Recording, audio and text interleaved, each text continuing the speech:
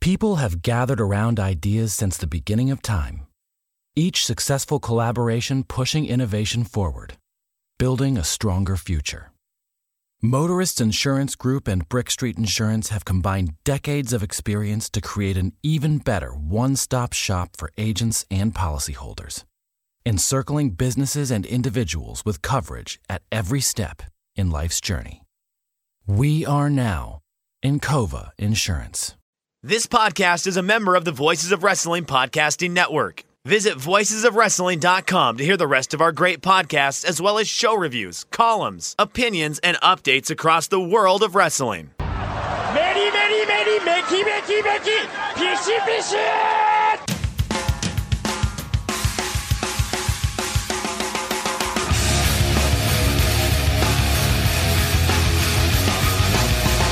You are listening to the Voices of Wrestling podcast with your hosts, Joe Lanza. X out and go listen to some boring podcast where they're afraid of their own shadow. Okay? Don't listen to Joe Lanza, because Joe Lanza's not changing. And Rich Craich. Give me a name. Like who delivers this guy in a big spot? Joe, don't yell at me. In the big spot, who delivers better than this guy? Stop yelling at me. I agree.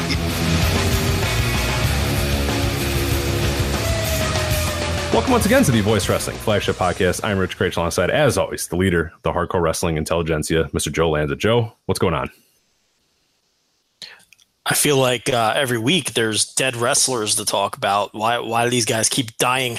I don't know. It's been a run of it lately. I mean, in terms of and important figures too. It's not like, you have your guys here and there. There's been, kind of the tertiary guys, your third tier guys, the guys that, just kind of were regional dudes or territory guys and whatnot. But there's been some heavy hitters too, and we'll talk about one of them here in a minute as well. But yeah, you get Jim Neidhart, you get it's been quite a few weeks. I mean, I don't want to have to lead off our show or close our show with obituaries every single month or every single week, I should say.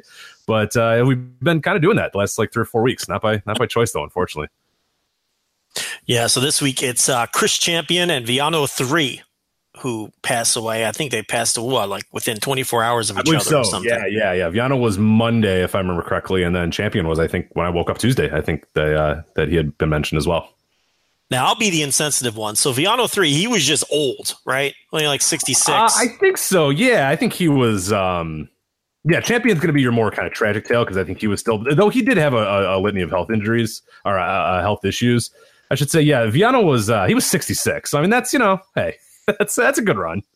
I'll be all right if I live to 66, I'd like to go a little past 66, but he died because I don't know the cause of death of either man. So what I'm getting around to here is, what the hell, how did Chris Champion die? Because he was 57 years old.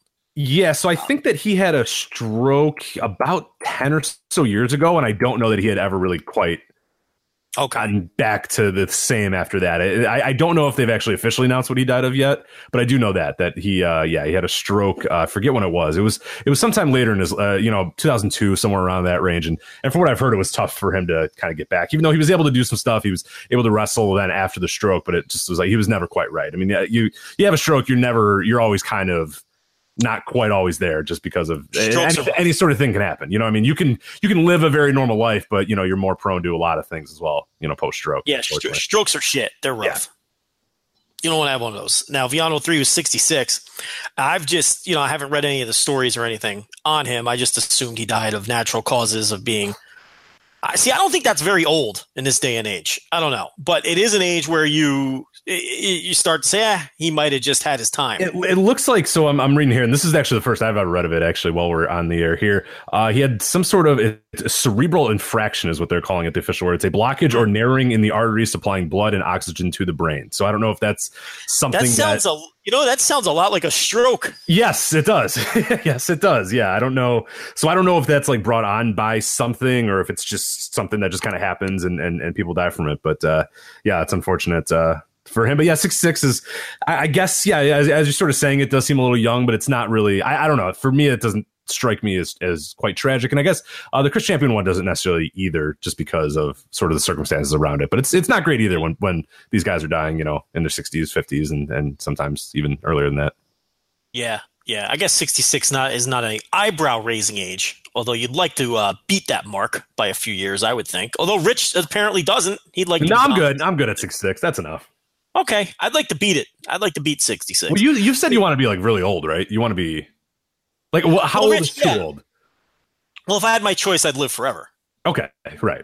I have a morbid. Why? I don't know why you'd want to live forever. Wouldn't, because at a certain point, like, are you saying live forever in like the current state that you are, or do you want to live forever as like, just in a wheelchair bound? Like, are you still deteriorating? Is your health still deteriorating in this forever scenario, or are you like okay and healthy and ready to go?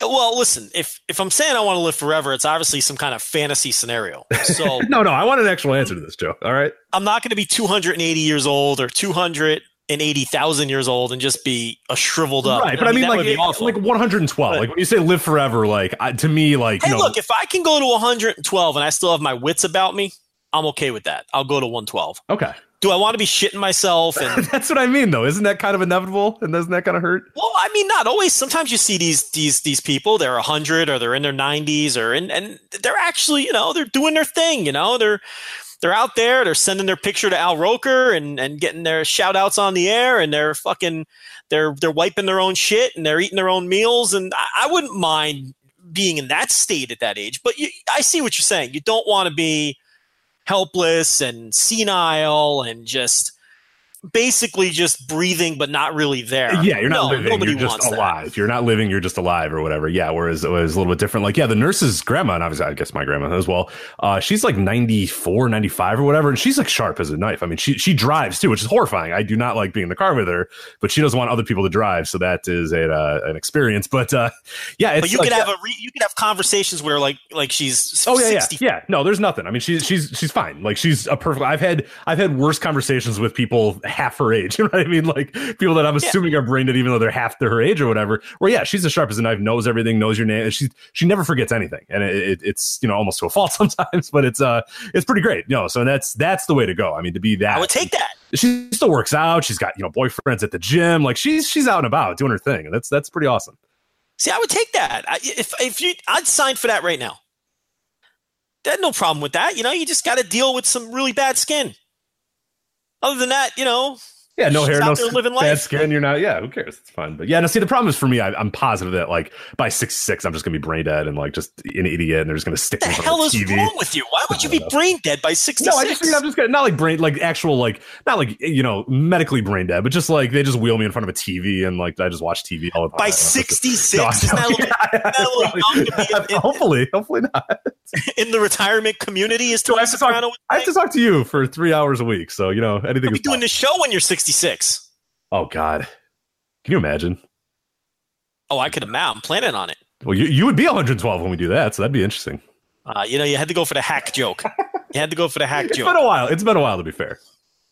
I've been nice ever since you got married. I've been nice about the age jokes. So that's true. So let's talk about these wrestlers now. We if you're looking for a cause of death, we can't help you very much there, as you can see. But we can talk about their careers a little bit. So we'll start with VOW 3. Now, this dude, what everybody instantly will think of when they think of VOW 3 is the match against Atlantis. This is considered one of – okay, let me phrase it to you this way. This won a Observer Match of the Year. What year was that? 2000. That was 2000, right? Yep. Okay. The only Lucha match to win that, correct? Did the Art Bar... I thought that one did. Let me confirm that, though. Eddie Guerrero versus Octagon and El Hijo del Santo. Did that thought that did. Let me confirm that because there's people screaming about it right now. But I thought that one did, but I'll figure out for sure. Even if it did, this Atlantis VOW 3 match might be the only match to take place in Mexico to win Match of the Year in the Observer poll because, of course, that match took place in Los Angeles. Yeah, okay, it did not. Actually, the Razor Ramon Shawn Michaels ladder match from Mania. Oh, stiff competition that year. Huh? Yeah. So 2000, that is your only Mexico Match of the Year, as far as I can tell. So the only Lucha match and the only match to take place in Mexico. I believe it has both of those distinctions. Yes, yeah. So I'm looking. If you're looking right at now, the list, even past ones. Yeah, no, it is the first and only. Yeah. So now Lucha always does horrible. Just does horrible in the Observer Awards for whatever reason. There's just more voters that pay attention to, American and Canadian wrestling and Japanese wrestling when it comes to those polls. So there may have been lucha matches. I think we probably just named one, even though it took place in LA. I mean, that match, you don't happen to have, I'm asking a lot here for something we didn't prepare for, but you don't happen to have where that match finished in 1994, do you? Give me a minute. I can probably do that. Give me a second. As you try to pull that up. But I'd be curious where that match finished, because that was a lucha match which had a lot of attention in the United States at the time, obviously being on the When Worlds Collide pay-per-view. And really that pay-per-view for a lot of people was a jumping point into paying more attention and following lucha closer. And, with that event and that obviously being the best match on that show and what now is considered a legendary match. But that aside, Atlantis versus Viano 3, Mask versus Mask 2000, Observer Match of the Year. And for a lucha match, especially one that took place in Mexico, to win Observer Match of the Year, it had to be something special. Many people consider it, and this is what I was going to ask you, is it fair to say that there are people who consider this one of the best matches of all time? I mean, absolutely. Certainly. Yeah. And especially if you are into lucha and follow lucha heavily, I mean, this is absolutely one that people bring up all the time, and one that, it's one of the ones that I always say that I've seen. I've seen the Art Bar one, of course. I've seen, my handful of the top tier lucha matches, but this is one that I've absolutely seen before. And I think most fans that are, I'm not going to say casual fans, but most hardcore wrestling fans, even if you don't watch a ton of lucha, you've probably seen this match. You've heard of this match. You've seen this match. Even people that download, torrent packs of matches of the years or whatever, this comes up. You know what I mean? That's one that is going to be seen by a lot of your hardcore wrestling fans. And I think, reviewed quite well as well from people that were hardcore lucha fans, and obviously by getting to the Observer Match of the Year, one that people, even in that time, even when there was, and 2000's not like an easy year either to win. It's not like it was a year where there was a bunch of shitty wrestling all across the world. I mean, you had amazing stuff going on in Japan, you have really good stuff even in America as well, so there was a plenty of competition for it, and for it to still win, it speaks a lot to how important it was to so many people. Well, how about in 2000, just getting your hands on the match? Right, yeah, of course. Was a lot different than today. I mean, you're not flipping on a stream like you can now and watching it live. I mean, you had to jump through some hoops to get a hold of a match like that 18 years ago, and for it to get in enough hands and then impress those people enough to vote it Match of the Year. It's again, like I said, it's the only lucha match, only match to take place in Mexico ever to win. It had to be something special. So Viano 3 now. Of course, he is one of 5 Villanos. They were the sons of Rey Mendoza. They got the gimmick. It's very simple, straightforward gimmick, Rich. You're not going to believe this, but Villano means villain. Did you know that? I did. That's one you did? Okay. It's one of 9, only because of wrestling, one of the 9 Spanish words I actually know. So yeah. Yes. Rich, not the biggest. I am not the biggest lucha aficionado. Rich is even less so than me. So listen, I got to ask these questions. I don't know. So very straightforward gimmick. They were the villains, these 5 brothers, the sons of Mendoza, and they got this gimmick from a movie role that their father, took on in the 60s, and it went from there. I think several of these gentlemen, of these brothers, have passed away now. I know that at least 2 others have passed. Let me see. Viano 1. Yeah, Viano 1 died in 2001 at the age of 50. I'm going to go right down the line. Viano 2, he died in 1989 at the age of 39. So they died. Now, Rich, that's dying young. Yeah, that's not great. 50 and 39. You don't want 30. 39 is not great at all. Those are not ideal. I think you would even agree. Okay. Yes. No, I do not want to die at 39. It's 8 more years for me, and I don't like that much. So yeah, I'd like to live past that if I could.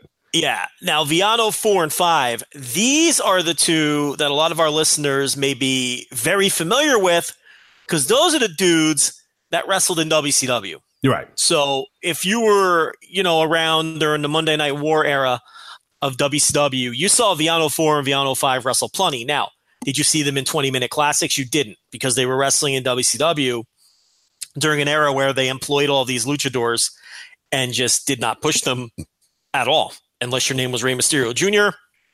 or Juventud Guerrera, Psychosis to a degree. Yeah.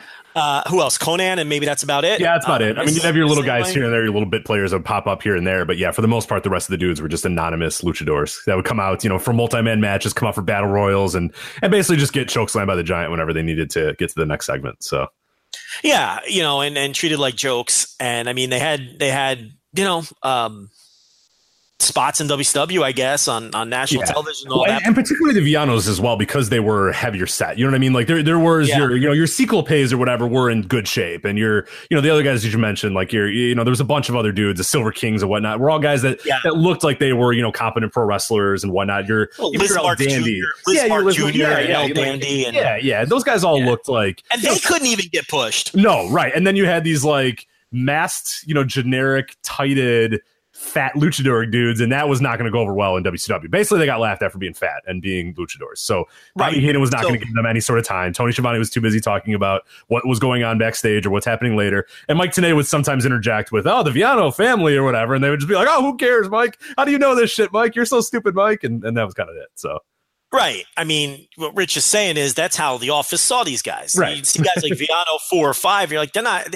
When guys like Liz Mark and Hector Garza and some of the others that we named couldn't even gain any booking traction, when they had looks that were more conducive to American wrestling, television wrestling, guys like Villano 4 and 5 didn't stand a chance. No matter how good they were, and they were never given opportunities to show how good they were, and some of the others. The other great example that lucha fans would bang their heads against the wall about was El Dandy, who, if you talk to the big lucha fans, they'll tell you that this guy was phenomenal. He comes to WCW with his curly hair and his generic looking tights. They never gave that guy a shot. So and the only reason that a lot of non-lucha fans and WCW fans know of El Dandy is the famous Bret Hart promo, where he chose to use El Dandy as kind of the butt of his joke, cutting a heel promo, which, I mean, the thing about that was Gene Okerlund defended El Dandy in that promo. So it's I've heard people give, fuck Bret Hart. Look, first of all, it's a heel promo. Okay. And he just picked a cruiserweight to pick on, and he probably thought the name El Dandy was pretty funny. So he picked El Dandy, but it's not like the babyface in this scenario, Gene Okerlund, didn't defend him. He immediately said, stop it. He's a cruiserweight, and a fine one at that, and all this. He defended the guy. It's Bret Hart was being a bully as a heavyweight, picking a cruiserweight to pick on. So I think Bret Hart gets too much shit in some circles for that. But El Dandy's another guy who never had an opportunity, like Rich said. El Dandy and the two Villanos and some of the others. Silver King's another one too, really, who, they'd be in battle royals or these 6-man matches, and oftentimes, the NWO or I was watching a battle royal earlier today with the Giant. They'd run in and beat the shit out of everybody and cut a promo, and it's it's unfortunate that those guys never got a chance to get some traction, because who knows what could have happened. If they were given legitimate pushes, at least at the cruiserweight title level or something, and they could have gone out. Look, La Parka is another good example. Yeah, of course. Yeah, God, La Parka was there, and he was the dude who jumped off the page. I mean, everybody knew he was awesome. The crowd loved him at the time as well. I mean, he was one of my favorite characters growing up when I was first kind of getting into Nitro and wrestling and whatnot. I mean, because how does he not stand out? He's with a chair. He's got a dance. His mask looks amazing, and yeah, he didn't really. I mean, other than just kind of comedy stuff, he didn't do much. And we're going to talk a lot about him later, but it's like that goes to show how charismatic he is, in that he was one of those guys who never got a semblance of a push, but he got over. The other guys didn't get over, probably for why Rich is saying they didn't have that stereotypical American TV wrestling look. La Parka did. He did stand out, and he was tall. That helped too. A lot of these other guys, they were short, and that hurt their cause as well. So, but Villano 3 was not one of those guys. He did not wrestle in WCW. In our obituary, we're talking about everybody but Villano 3. his brothers did. You may be familiar with his brother. Well, I saw some confusion online. People say, I saw this guy in WCW. Well, look, your heart's in the right place, but no, you didn't. You didn't see him in WCW. He wasn't there. He wrestled 2 matches at that Lucha taping they did that never saw the light of day. I mean, he did not wrestle. He was not one of. By the way, look at those cards. Those cards look amazing. And that's, you said that's something that's like the holy grail for a lot of people, right? Those cards, and they're never show up. It was like some random Lucha taping in Waco, Texas. Like, there's no way under the WCW umbrella. Yeah, it was called like Blitzkrieg and Rey Mysterio Sr. and Viano 3. It's like, what the fuck? Viano 3, yeah. That was his closest brush with, cracking through with America, is he did work that taping. And I think did they run 1 show or 2 shows? I believe 2. I believe it was 2 shows. It was called Lucha. It was called WCW Festival de Lucha. Okay. It was 1 TV taping in Waco. I think 2 shows in 1 day, something like that. And he wrestled Viano 3, 2 matches on that show. And this is what Rich is talking about. Listen to some of the names on these wild shows. The Viano 3 match, his matches, first he teamed with El Tejano, Rey Mysterio Sr., and his brother Viano 5, and they defeated Fidel Sierra, of course, the Cuban assassin, Piroth Jr., Seiko Pata, I'm not familiar with him, and Ricky Santana. And then on the next show, it was Blitzkrieg, Piloto Suicida, and Raul. Not familiar with that Raul. In fact, Raul is so obscure, he don't even have a cage match profile. Right, so nobody knows who Raul is, probably. I don't think anyone knows who Raul is. And they defeated El Tejano, Rey Mysterio Sr. again, and Viano 3. Those are the only 2 matches he ever wrestled for WCW. Obviously, they never made tapes. People are still searching for those tapes. I think the network uploaded one of those matches that involved Chris Jericho. And that's really the only look that most people, the 99.9% of the population, has had at those shows. I'm not sure Viano 3 ever wrestled in America outside of those 2 WCW shots in Waco, Texas. I'm sure that some Lucha heads might be able to correct me if he worked some low-level border shows, some Lucha shows along the border. I mean, that's always entirely possible. But in terms of big-time American wrestling, that was really his only shot. So he's not one of the 2 Vianos you saw in WCW. Those were his 2, I assume, younger brothers.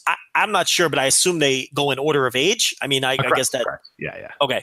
And I know he did work. He did have some Japan tours. He worked New Japan in the early 80s. So he did get to Japan a little bit. And then, he was predominantly a EMLL/CMLL guy for a large portion of his career. Yeah, UWA as well. Yeah, UWA was he was a big part of creating UWA as well. And that's I learned a lot of this as well, because obviously I'm not a Lucha historian, but we published an article 2016, October 2016. I'm going to put it in the show notes as well, so you'll be able to see it, by Jared Goldberg, talking about Viano 3, his legacy, the match with Atlanta, so we're going to talk about here in a sec. But if you ever want to know the details, the history, everything about Viano 3 and his career, that article will do it all. I mean, that will do more justice than you and I can do. But really, really good stuff there. So I'll link it in the show notes as well. If you can't find it, it's called Viano 3's Legacy and Losing It All to Atlanta. So if you just want to search for that as well, by Jared Goldberg on our site, you'll be able to find it. Yeah, I mean, and if you're going to go seek out the match, obviously Atlantis is still wearing the mask. So spoiler alert, Viano 3 loses. But yeah, so I haven't seen the match in years. I saw it, I don't know, maybe 10 years ago. I tried to carve out some time today to watch it before we did the show, but I didn't have time. I actually got wrapped up in the next guy we're going to talk about, watching a bunch of Chris Champion stuff. But do you remember watching you said you watched the match, correct? Yeah, I watched it when Jared wrote the piece in 2016. I remember watching it, and I was able to get in the last like maybe 10 minutes of the match before we did the recording here. So which I wanted to do. I wanted to at least kind of get an idea of it again, because I hadn't seen it in a couple of years, and it's undoubtedly it's I always say this with Lucha, and this is why we don't talk Lucha all that much here. We're going to talk about this, except for this week. This is our heavy Lucha week that we do maybe once or twice a year or whatever. It's a match that doesn't connect with me on a whole lot of levels. It's one that I don't really like all that much, but I know that obviously people that are into the style absolutely love it, and more than anything, the crowd fucking loves it as well. I mean, so it's one of those ones that I can immediately just say, hey, look, I don't have investment in these characters.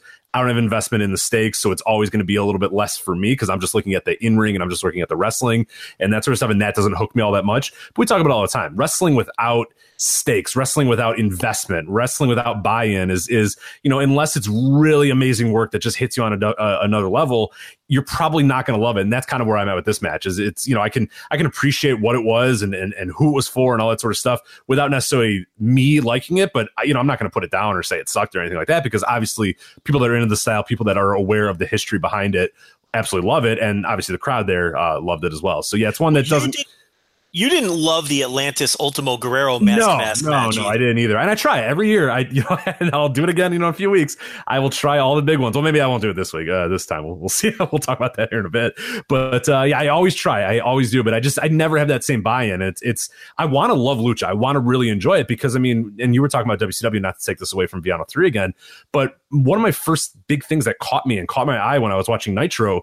As a kid and sort of getting into wrestling again was the luchadors, seeing those guys and seeing the high flying and seeing the moves and all that sort of stuff and the masks and all this stuff and the pageantry and whatnot. I mean, it's awesome. It hooks you and it makes you want to learn more and love more. And I appreciate lucha. And I really do love it. I mean, I have masks in my, office here as I'm recording and stuff because I love the idea of the masks. I love the looks of them. I love a lot about lucha, but then the bell rings and I just, for whatever reason, it just never hooks me quite. I just never really love the matches all that much other than crazy lucha stuff. There are certain matches, the 94 one, which I did find out where that ranks as well. That's one that I do really like. And that's one that definitely, lived on in my memory. And there's some here and there, but it tends to be about the hairverse mask tag. Yeah. The Guerreros and the so actually I'm stunned. It finished fourth in that match of the year. So what stunned you about that? It did finish top 5. I mean, I thought it'd be a little bit higher than that. I think so. We got Razor Shawn ladder match. Which I understand. I don't have I prefer the tag match myself. Sure, I do too. But I get why people voted for Razor and Shawn. Especially in 1994. I mean, think of 1994, that ladder match in 94. I mean, that's mind-blowing. Oh, yeah, it was a great match. Listen, I thought it was a great match. I just preferred the tag match. But what was number 2? This one's a little tough because this is pretty fucking incredible. It was Masao and Kawada. It was from June 3rd, 1994. I do remember that match. That match is pretty fucking awesome. So that's, that's fine. Not all these matches are good. You know what I mean? It's not like the tag match should have beaten any of these number 3. Ones. Yeah, number 3 was Sasuke versus Wild Pegasus, of course, Chris Benoit. That was from New Japan in April 16th. Sasuke Pegasus. Was that was the J-Cup, right? Yeah. So, and then what was number 5? What finished one match behind? Terry Funk, Sabu, and Shane Douglas, ECW from February 5th. Right. Another famous match. So. That's some stiff competition. And those 5 are those 5 are so far and ahead of everybody else. Yeah. Nobody else is even close. I mean, that number 5 match got 508 votes, or 508 points, I should say. The sixth match got 281. So it's like, and even the difference between, the one we're talking about, the Love Machine Guerrero, Octagon Santo, that one is 799 points. Number 5, the ECW match, 508. So it's, we're talking top tier stuff here with these guys. And that one got 85 first place votes as well. The Love Machine Guerrero, Santo Octagon. So that's, wasn't, real good competition. It's just, you were in a tough month with, or a tough year, I should say, with a bunch of stuff. That's a tough year. That's you got to remember that great Sasuke Wild Pegasus / Chris Benoit match. That Dave gave that 5 stars. Yeah, that's a legendary match too. So you're just talking about just insane competition in those top. Those are 5. How many years do you think you get 5 legendary matches in your top 5? I mean, I think there's probably some years, but I mean, and those are 5 matches where when you mention them, you know instantly what the match is. Right. You've seen it 100 times. They're known as, elite level, legendary, super memorable matches. I don't know how many years. You definitely don't get that every year, is what I'm getting at. But yeah, so. I don't have a ton more to say about Viano 3 because I am not a massive lucha head, and I certainly, he really didn't work in the places that I was following super close when it comes to lucha either. The big UWA guy early. By the time he was a CMLL, predominantly a CMLL guy, he was a little older. Obviously, he didn't come to WCW with his brothers. So beyond the Atlantis match, I don't have a ton to say either. Now, as far as the Atlantis match goes, I'm kind of with Rich. I mean, I'm never quite as hard on the Lucha as he is, but I remember watching the match once and not being in love with it and not really understanding the hype. But again, that's coming from me. Don't listen to me or Rich when it comes to a big time Lucha match, because, it's oftentimes not a style that's going to hit us in the right place. I'm sure in 2000, it wasn't the match that I voted for. I probably didn't see it in 2000. I didn't see it until, a few years later. So, but that's Viano 3. So Chris Champion, 57. Again, I had no clue what any of his health problems were. Rich went over that a little bit earlier. You think Chris Champion, you're really going to think two gimmicks. You're going to think New Breed. You're going to think Yoshi Kwan. I think that's what most people are going to think of when they think of Chris Champion. I guess we'll start with New Breed. They were put together, Chris Champion and Sean Royal, in Florida. That's where they came together originally as the New Breed. They were from the future, Rich. Yes, it's the very distant future, by the way. It's 1986. They are from, Joe, get this, 2002.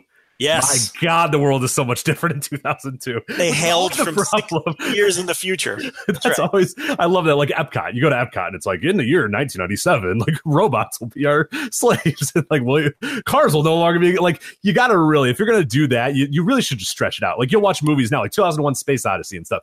To be safe, go so far in the future that no one's ever going to actually know that. Like if you go 200150 or, no one's ever going to know that. No one that's watching your movie is ever going to have a frame of mind. But the problem is if you go only 16 years in the future, we laugh at the New Breed being like, hello, Mr. President, Dusty Rhodes, we are from the future. It's like, we know 2002 was like, not that much different from 1986.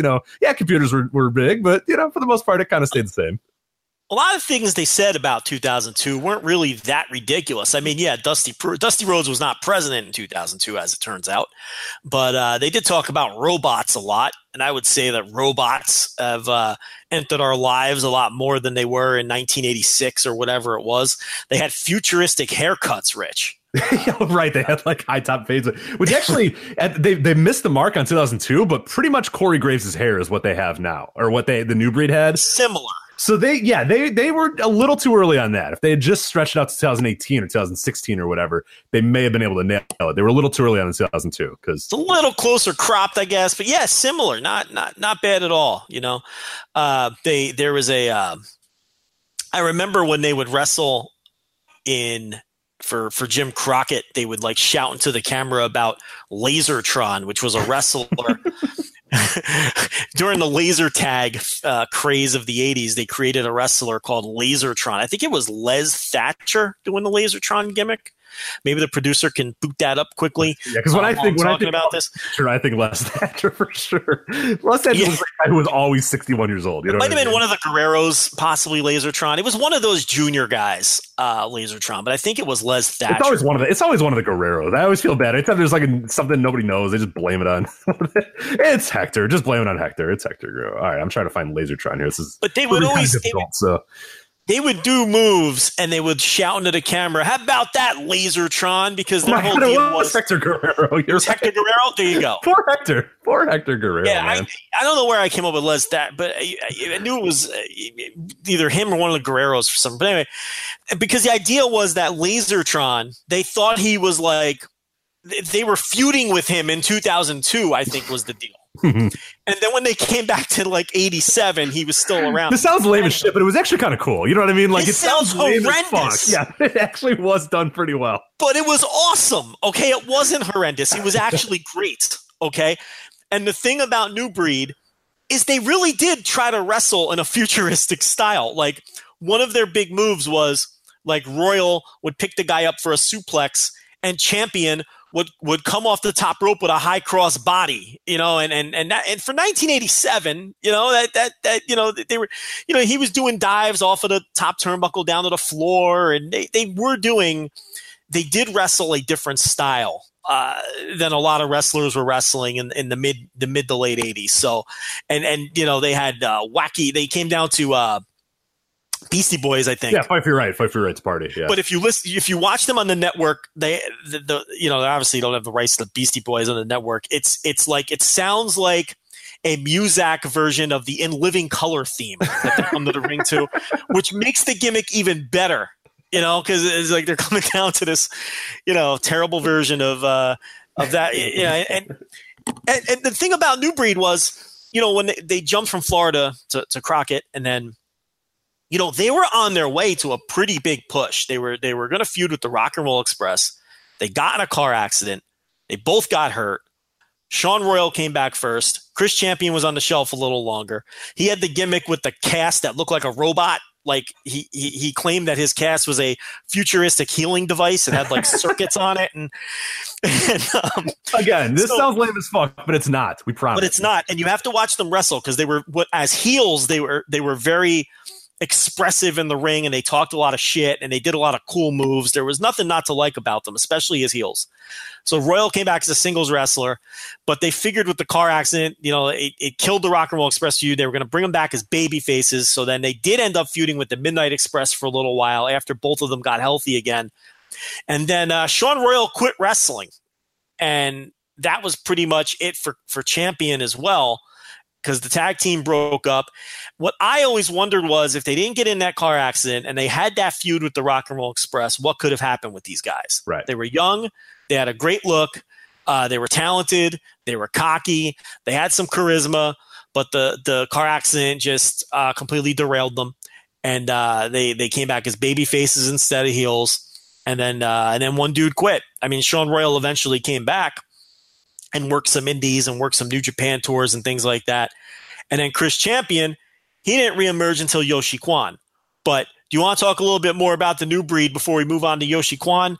Or did I sum it up pretty well? I think you got the New Breed all the way. Yeah. The only thing I will say is that, it's tough to find them on the network. I know you were having some issues earlier. Let me tell you something. New Breed, and you're unfortunately going to get a lot of Elijah Burke. So that is always not only that. Okay, so I tried two ways to look up Chris Champion on the network. I typed in Chris Champion into the search Seems box. like that should work, right? Seems like that should work. And you know what you get? You get like 1,000 results of anyone named Chris who was in a title match. So you just have every Chris Jericho title match ever. And here's the thing. Chris Jericho held a lot of titles, Rich, and was in a lot of title matches in WWF and WCW and ECW. So you have to fight through a slew of Chris Jericho title matches, Chris Candido title matches, anyone named Chris who ever held a title. And but here's the thing. Here's what's weird about this. In cycling through all these matches, I did come across the one and only Yoshi Kwan match that exists on the network, a fall brawl match against Cactus Jack. So the search was intuitive enough to know that Yoshi Kwan is Chris Champion, but it wasn't intuitive enough to eliminate all of the title matches with people named Chris. This is why I hate the network search box. You can't find what you're looking for. Why, if I type Chris Champion, does every person named Chris who was a champion come up? Who would look for it that way?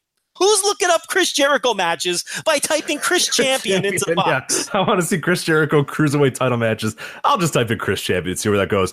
Well, as we always say, there's one man who should be hired by WWE Network immediately, and that's Monsoon Classic, the YouTube page Monsoon Classic. And Joe, I know you know. I think you know this. We have talked about this before on the show. It's been many, many years. But he has an entire playlist that's called 2002 Presents the New Breed.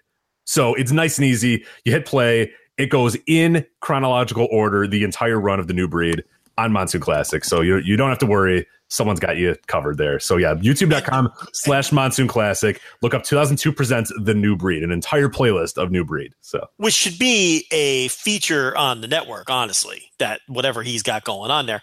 Now, the good thing about their short run of only being a team for like a year and a couple months or whatever it was, is you can watch their entire run. Yes, it only takes about a half hour, and every match is about 2 minutes long anyway, so you're good. They're in a lot of squash matches. Okay, I did watch that's the other thing. You look up New Breed on the network and you get a bunch of Elijah Burke and Marcus Corvon and Kevin Thorne, and you get the New Breed faction from WWE CW in like 2006 or whatever it was.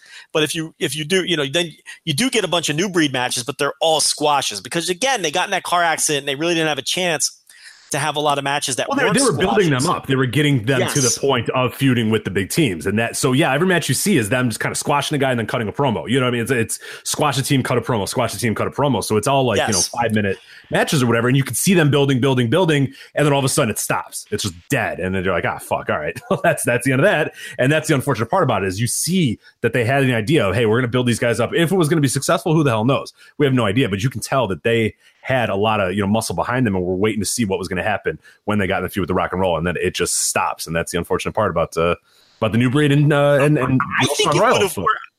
Well, yeah, Sean Royal, but I mean, I think it would have worked out, and I think they would have been stars. I'm not saying they would have been The Rock, but I think it would have worked out for them, and had they not gotten the accident. There's a couple Sean Royal singles matches from when he comes back from the injury. The only non-squash I was able to find on the network, if you're looking for something easy to find, they did wrestle Bob and Brad Armstrong in the U.S. title tournament in 1987. That match goes about 20 minutes. I'm not going to give away the finish in case you want to watch it because it is kind of dramatic the way it ends.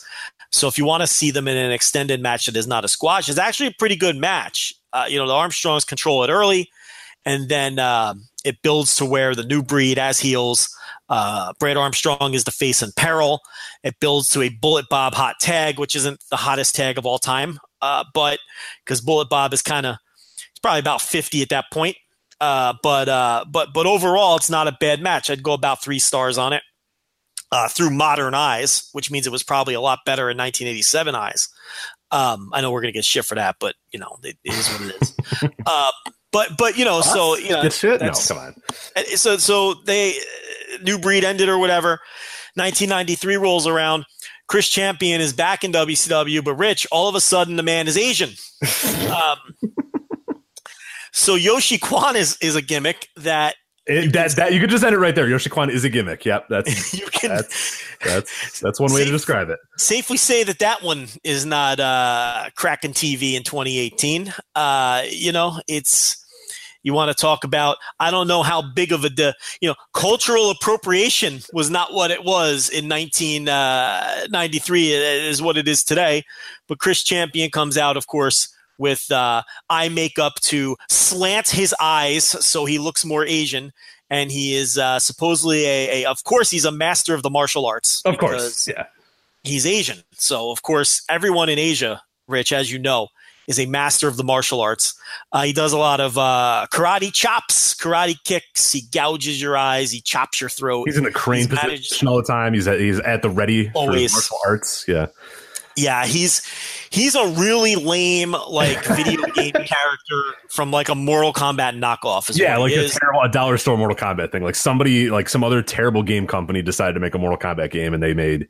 My favorite part about Yoshi Kwan is that he was supposed to be Yoshi Kwan, and then Shivani just fucked it up, so they just decided to go with Yoshi instead. So is that true? Yeah, he was supposed to be Chinese, and then Shivani just kept calling him Yoshi because he's not. He's not Japanese. He's definitely Chinese. When he's built from Hong Kong. Right.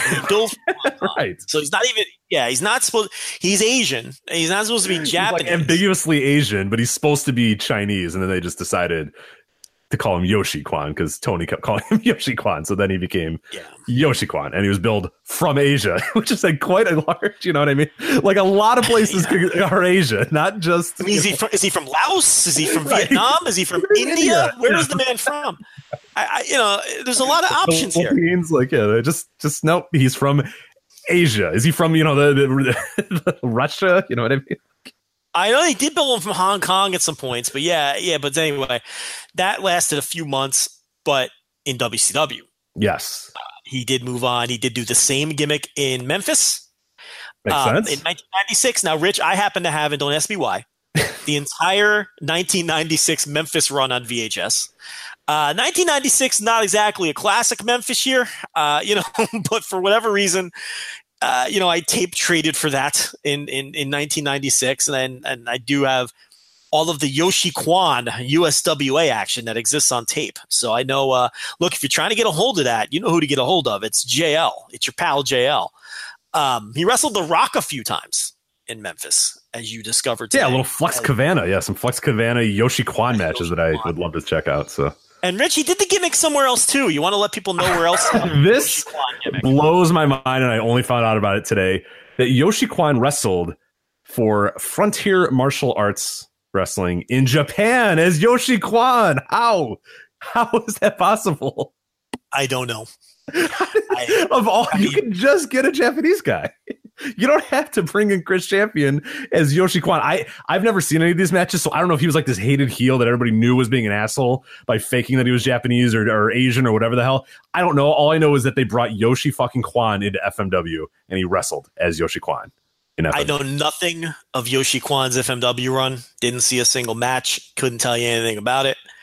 But yeah, they brought a fake Asian into an Asian wrestling company. I don't know what to tell you.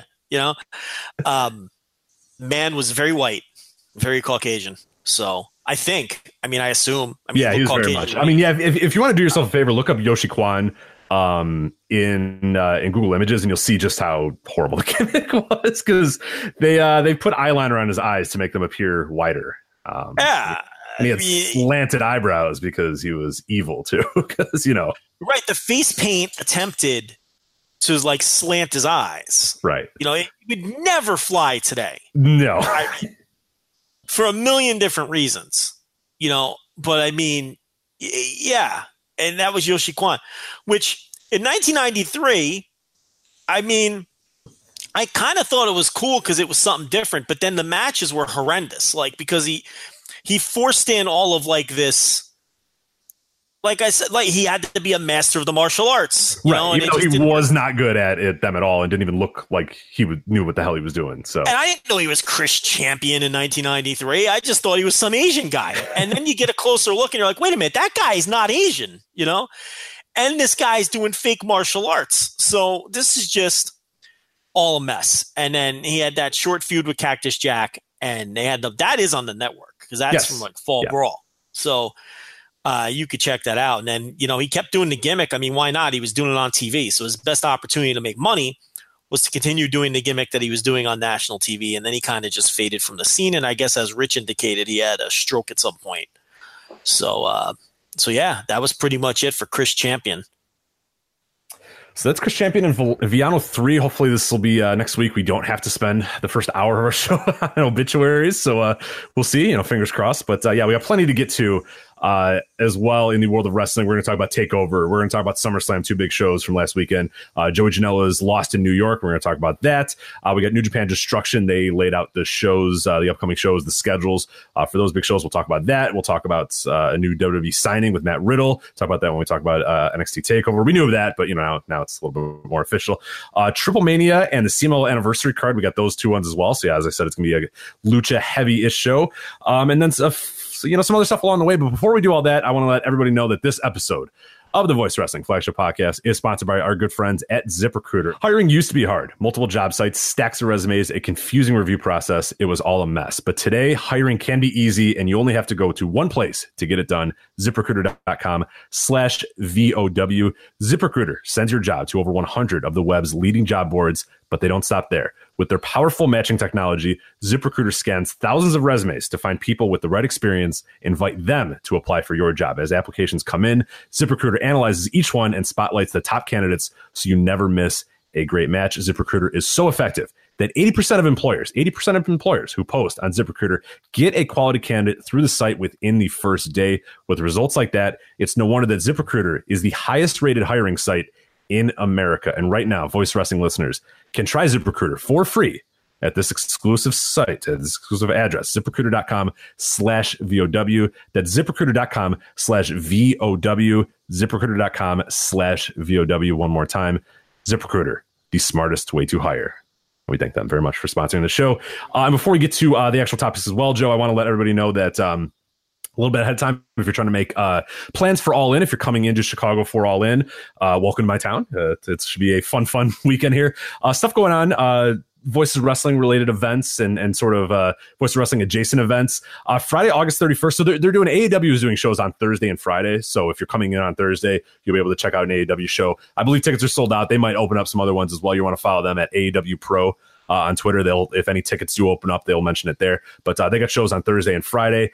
After the show on Friday, our friends at Squared Circle, the Reddit Squared Circle page, they're doing a meetup after the AEW show. As I said, the location is the Emporium Arcade Bar in Logan Square, which is right around the corner from the Logan Square Auditorium where AEW is running. So if you want to hang out with people from the Squared Circle Reddit channel, you can do that at the Emporium Arcade Bar. That's Friday, August 31st. We're doing something as well, a little get together as well. Saturday, September 1st. That's obviously the day of All In, after All In. So immediately following All In, we're doing a meetup at GameWorks in Schaumburg. GameWorks, if you don't know, is a big arcade bar thing. It's pretty fun. It's right around the corner from most people's hotels. If you're staying at any of the official hotels, they're all in Schaumburg. They're all in that area. So you'll be walking distance to GameWorks. So it makes no sense. If you're going to go back to the hotel anyway, you might as well come and hang out. As I said, gigantic arcade, gigantic bar, a lot of stuff to do, great food as well. We're not doing any reservations or anything. I mean, I guess if like 100 people all say they're going to come, I'll try to do something. But as far as I know, no reservations, no special anything. We're just going to kind of hang out after the show. I'll find you. You'll be able to find us. You can at me on Twitter and I'll find you or whatever at Voices Wrestling as well. So nothing huge, nothing big. You don't need a wristband. You don't need to pay to enter. We're just doing a little bit of a meetup, with some people that contributors to the website and also just anybody that's kind of be in the area. And then Sunday, September 2nd, Voices Wrestling, we will be live. One half of us, at least. Joe, you're not ditching the lovely Brittany for this, but I will be there. I'll be live at the Hyatt Regency Schaumburg. So that's the official hotel of StarCast. So if you're going to StarCast, that's the hotel you'll be at. Chris and Brandon, our WrestleNomics guys, they'll be hosting a live edition of WrestleNomics at 10 a.m. And when they're done at 11:30, I will be doing a special edition of the Voice Wrestling Flagship into 1 p.m. The event is free and open to the public, so you feel free to stop on by. And that's sponsored by Podcast Movement and Westwood One. So Sunday, September 2nd, if you want to see me live do a Voices of Wrestling Flagship, I'll be doing that starting at 11:30. From 11:30 to 1, it is free, open to the public. All you have to do is head over to the Hyatt Regency Schaumburg and walk around the lobby. I'm sure you'll be able to hear us, and I'm sure you'll be able to see us. But yeah, it's a nice little double dip there with the WrestleNomics and then me going on immediately after. So that should be pretty fun. I might have a special guest. I definitely want a special guest, but I haven't figured out who that is yet. So I'll try to get somebody at some point. But yeah, so anyway, Sunday, September 2nd for that. And then, of course, Saturday, September 1st, after All In, GameWorks in Schaumburg, if you want to hang out with me and other members of the Voice Wrestling community. So, Joe, now I know you're tempted to ditch the Brittany and go to all this fun going on this weekend. Next weekend, I should say. Yeah, that unfortunately cannot happen. What are you going to do? Birthdays fall on when they fall. I will tell you, the nurse is coming on the Sunday. So if you want to tell the Brittany, hey, you can sit with the nurse while your husband's do their stupid wrestling podcast. Okay, that's probably not going to happen. But hey, you know what? A very expensive trip and a very expensive hotel for her very expensive birthday extravaganza. So, is this a round year, or is this just like gonna always happen every single year type thing? Like, is this an important birthday? I'm not asking for her age. Is this an important birthday? It's the big 3-0, my friend. Oh, okay. So that's important. Okay. All right. That's fair. I was hoping it wasn't like 32 and it's like, oh geez, I got to do this expensive hotel and this expensive. Okay. That's leaving the 20s behind. Okay. That's fair. I'll allow that. The big 3-0. So now as far as, I figure a lot of our listeners have either the network or New Japan World. If you're looking for Viano 3, he does pop up on New Japan World. He has a match against Tiger Mask, 1981. So, just pop Viano 3 into the search box. I've seen that match. I've seen all the Tiger Mask singles matches on New that's Japan. Weird. I wish that it would have just given you everybody who was ever a villain in New Japan. That would be much easier if it just gave you every heel ever in Japan. You know what I mean?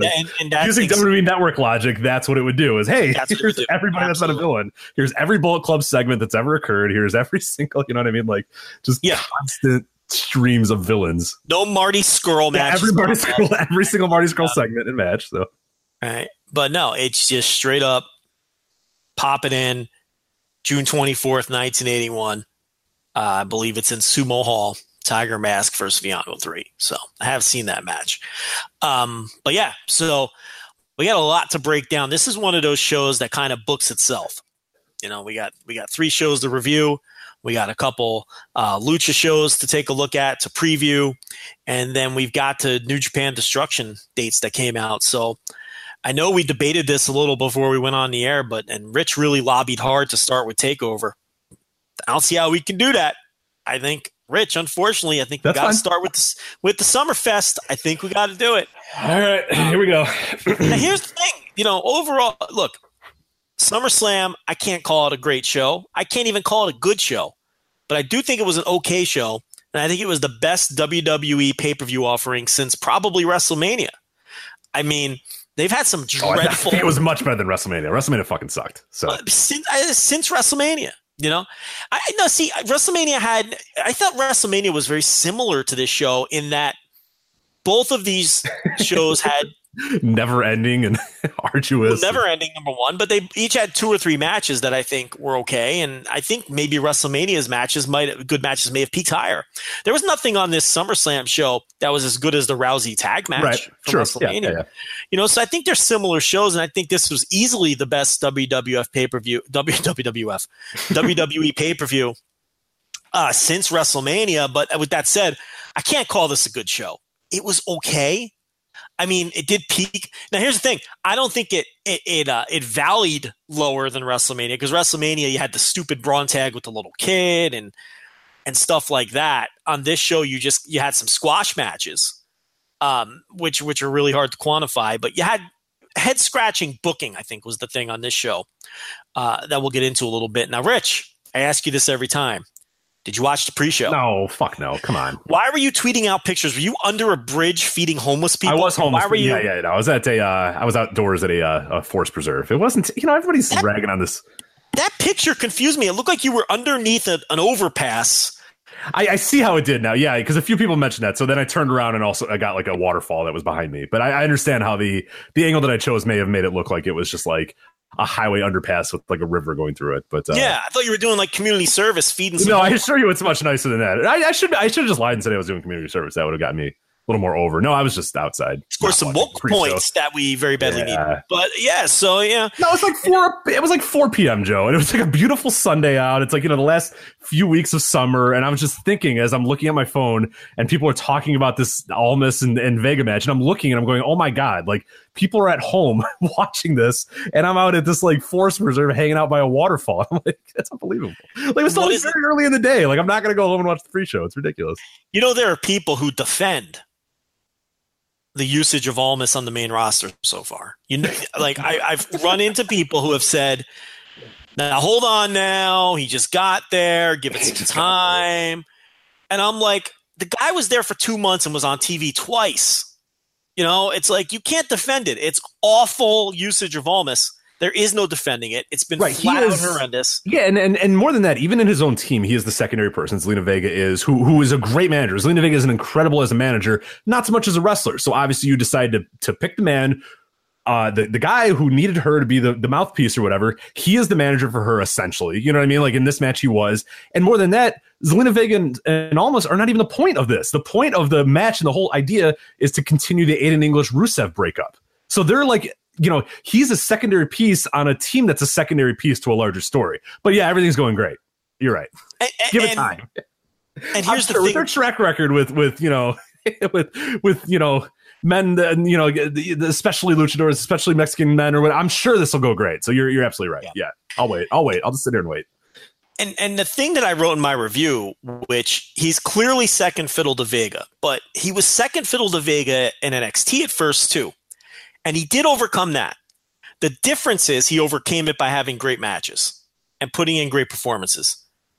When is he going to have the opportunity to do that on the main roster? That's the thing. He's not going to have an opportunity to get over in the same way that he got over in NXT, working 6-minute TV matches and working mixed tags on pre-shows of pay-per-views. So I am worried about Almas. If they like Vega better, okay. That's a separate argument and a different discussion. And it's whatever. If they think Vega has the higher ceiling and is the bigger star, look, I think Vega can be a star. We could debate whether Almas or Vega have the higher ceiling, and I would roll up my sleeves and maybe battle with you on that. But that's not the issue here. Even if they think Vega is the star of the act, which they initially thought in NXT as well, it's like he is going to have a much tougher hurdle overcoming it than he did in NXT, which he totally overcame. By the end of the NXT run, they were equals. And it was a one excellent act with 2 great components. This, Vega scored the fall here.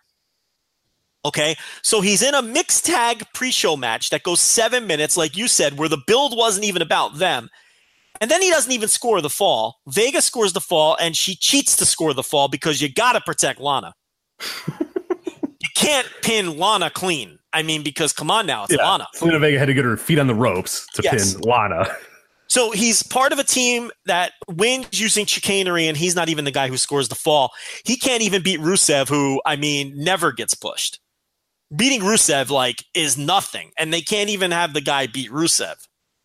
So this was just – it just encapsulated a lot of things wrong with it. This is like there's at least 3 people in this match that deserve to be pushed to the moon.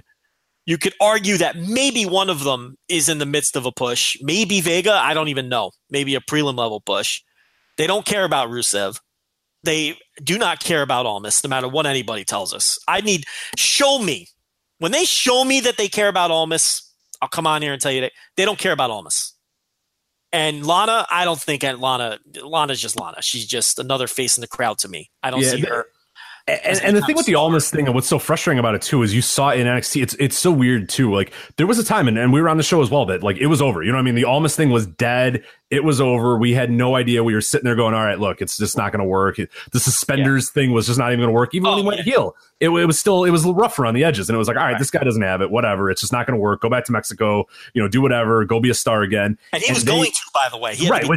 Absolutely. Yeah. And they built it. They worked their ass off. He worked his ass off. Vega worked his ass off. And they rehabbed that and they made that the best act in NXT. We came on the show 6-8 months later, whatever it was, and said, oh my God, they did it. They got it. And he's there. And then he goes to the main roster and it's just other shit. And it's just back to nothing. And I don't have the faith that they can rebuild like they did in NXT. And I don't know why anybody would have that faith either. But he got over on his own. He overcame it, like I said, with great matches. Yeah. And it's and they busted their ass to do it too. I mean, they put him in big spots. They put Vega in big spots. I mean, they made sure that even when it was not going well, much to their, we were complaining about it as well at the time that they were going for it. They were just going to try it and try it and try it. And then it clicked and then it was off to the races once it got it. But it's not like they just said, this isn't going to work and then buried him and he never did anything. They still, it could have been risky. It could have still failed, but they went after it. They got him in top spots. They got, they were still giving him promo time, giving him angles backstage, doing stuff. I mean, even when he was kind of, just doing the party boy stuff, we were saying it was just like, this is really lame and not really working. But they worked their ass off and got it and they rehabbed him to the point where he was main eventing, big time matches and having match of the year contenders. And now, we're here, just talk about Mania. The worst is from Mania to here. What have we done? It's just unbelievable what's gone on. But even his big match is built to her spots. True. Yeah. That was the thing. Like, even his big match is built to her big interference spots. And he still overcame all that because he had great matches. But it's a different environment in NXT than it is on the main roster. So I've got major questions. But this was a horrible 1-star pre-show match, and we spent way too much time talking about it. Cedric Alexander defeats Drew Gulak. You did not see any of this. They barred Brian Kendrick and Jack Gallagher from ringside. It was a good match. Didn't even sniff a decent 205 Live main event, though, and Alexander retains. They did an angle on this week's 205 Live where Gulak wants a rematch. Drake Maverick does not want to give him one. So now Gulak and his band of grapple guys are disrupting the show until Drake Maverick caves, which eventually he will. So they're going to do a several-week angle where Gulak and his boys make everybody's life living hell until he gets his rematch. So maybe he'll win it there. I think he's going to win it from Alexander at some point. But the match was fine, but it was nothing worth going out of your way to see. But it was easily the best thing on this awful pre-show because then we had the B team, Bo Dallas and Curtis Axel against the Revival. Like a fool, I thought they were going to go with the Revival here and, finally at least belt these guys up and put them in. Look, the tag team titles on Raw mean nothing, and you can tell by the placement on this show. It's a sub-prelim level deal because they're on the pre-show with a comedy tag team. The deal with the B team is they luck into all of their wins. This was a fluky win here as well. It does nothing for your tag team titles. It's garbage. Bo Dallas and Curtis Axel stink. I couldn't have buried them harder in the review. They continue to do nothing with the Revival. What else do you want me to say? It was another one. There were 2 1-star matches basically on this pre-show. And, it was junk. Rich, you didn't see it, but do you have anything to add before we move on? Not really. I think the one thing I'll add is, and again, it's going to be a theme throughout this show, and then it'll be a theme, in the opposite direction when we talk about NXT. But the SummerSlam, you said they cheat to get all their wins, and they look like goofs, and it does nothing for anybody. That theme is going to continue throughout the rest of the show. So we continue. It's SummerSlam, by the way, and it's going to be a lot of that. It's going to be a lot of a ton of it. Fluking into wins, protecting people, nothing definitive, nothing, and we'll talk about the flip side there on NXT. But when we get to it, we got to get through SummerSlam first. So So and hold this thought of where the Raw tag team titles are placed for when we talk about NXT later, because I have another point to make when we get to that. So the show proper opens with Seth Rollins versus Dolph Ziggler for the Intercontinental title. I assume you're back from under the bridge. Oh yeah, I'm back and watching. I'm sitting down and I'm all ready for it. They have a 22-minute match, which is way better than the wacky Iron Man match that they had the month prior. I don't know. I thought it was okay. This is a good match. On this show, it was one of the better matches, I thought, but it was nothing to write home about. I saw some reviews that really, really loved it.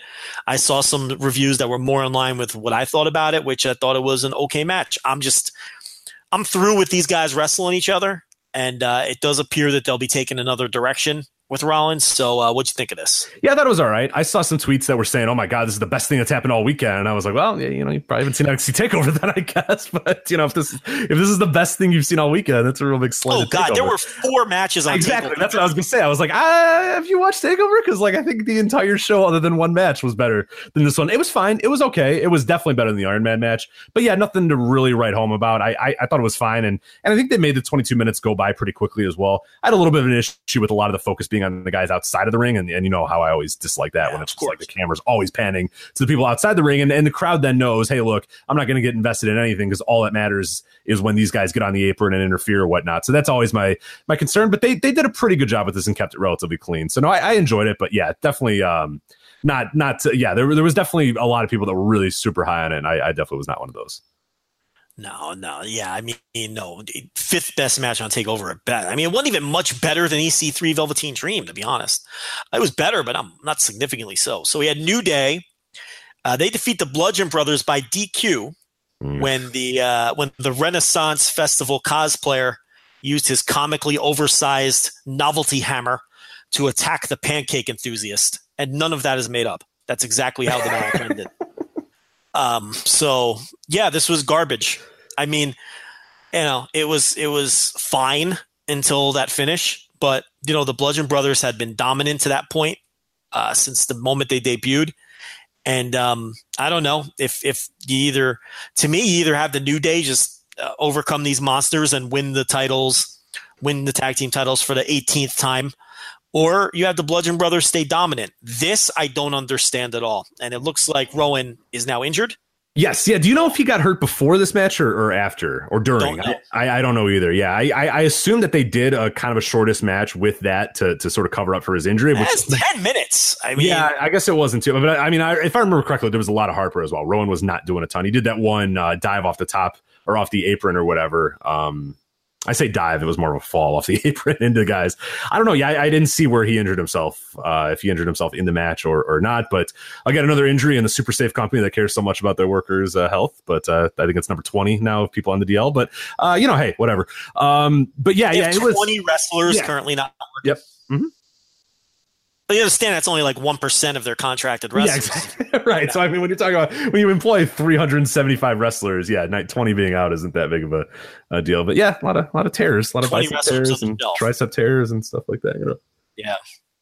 But I mean, this is junk.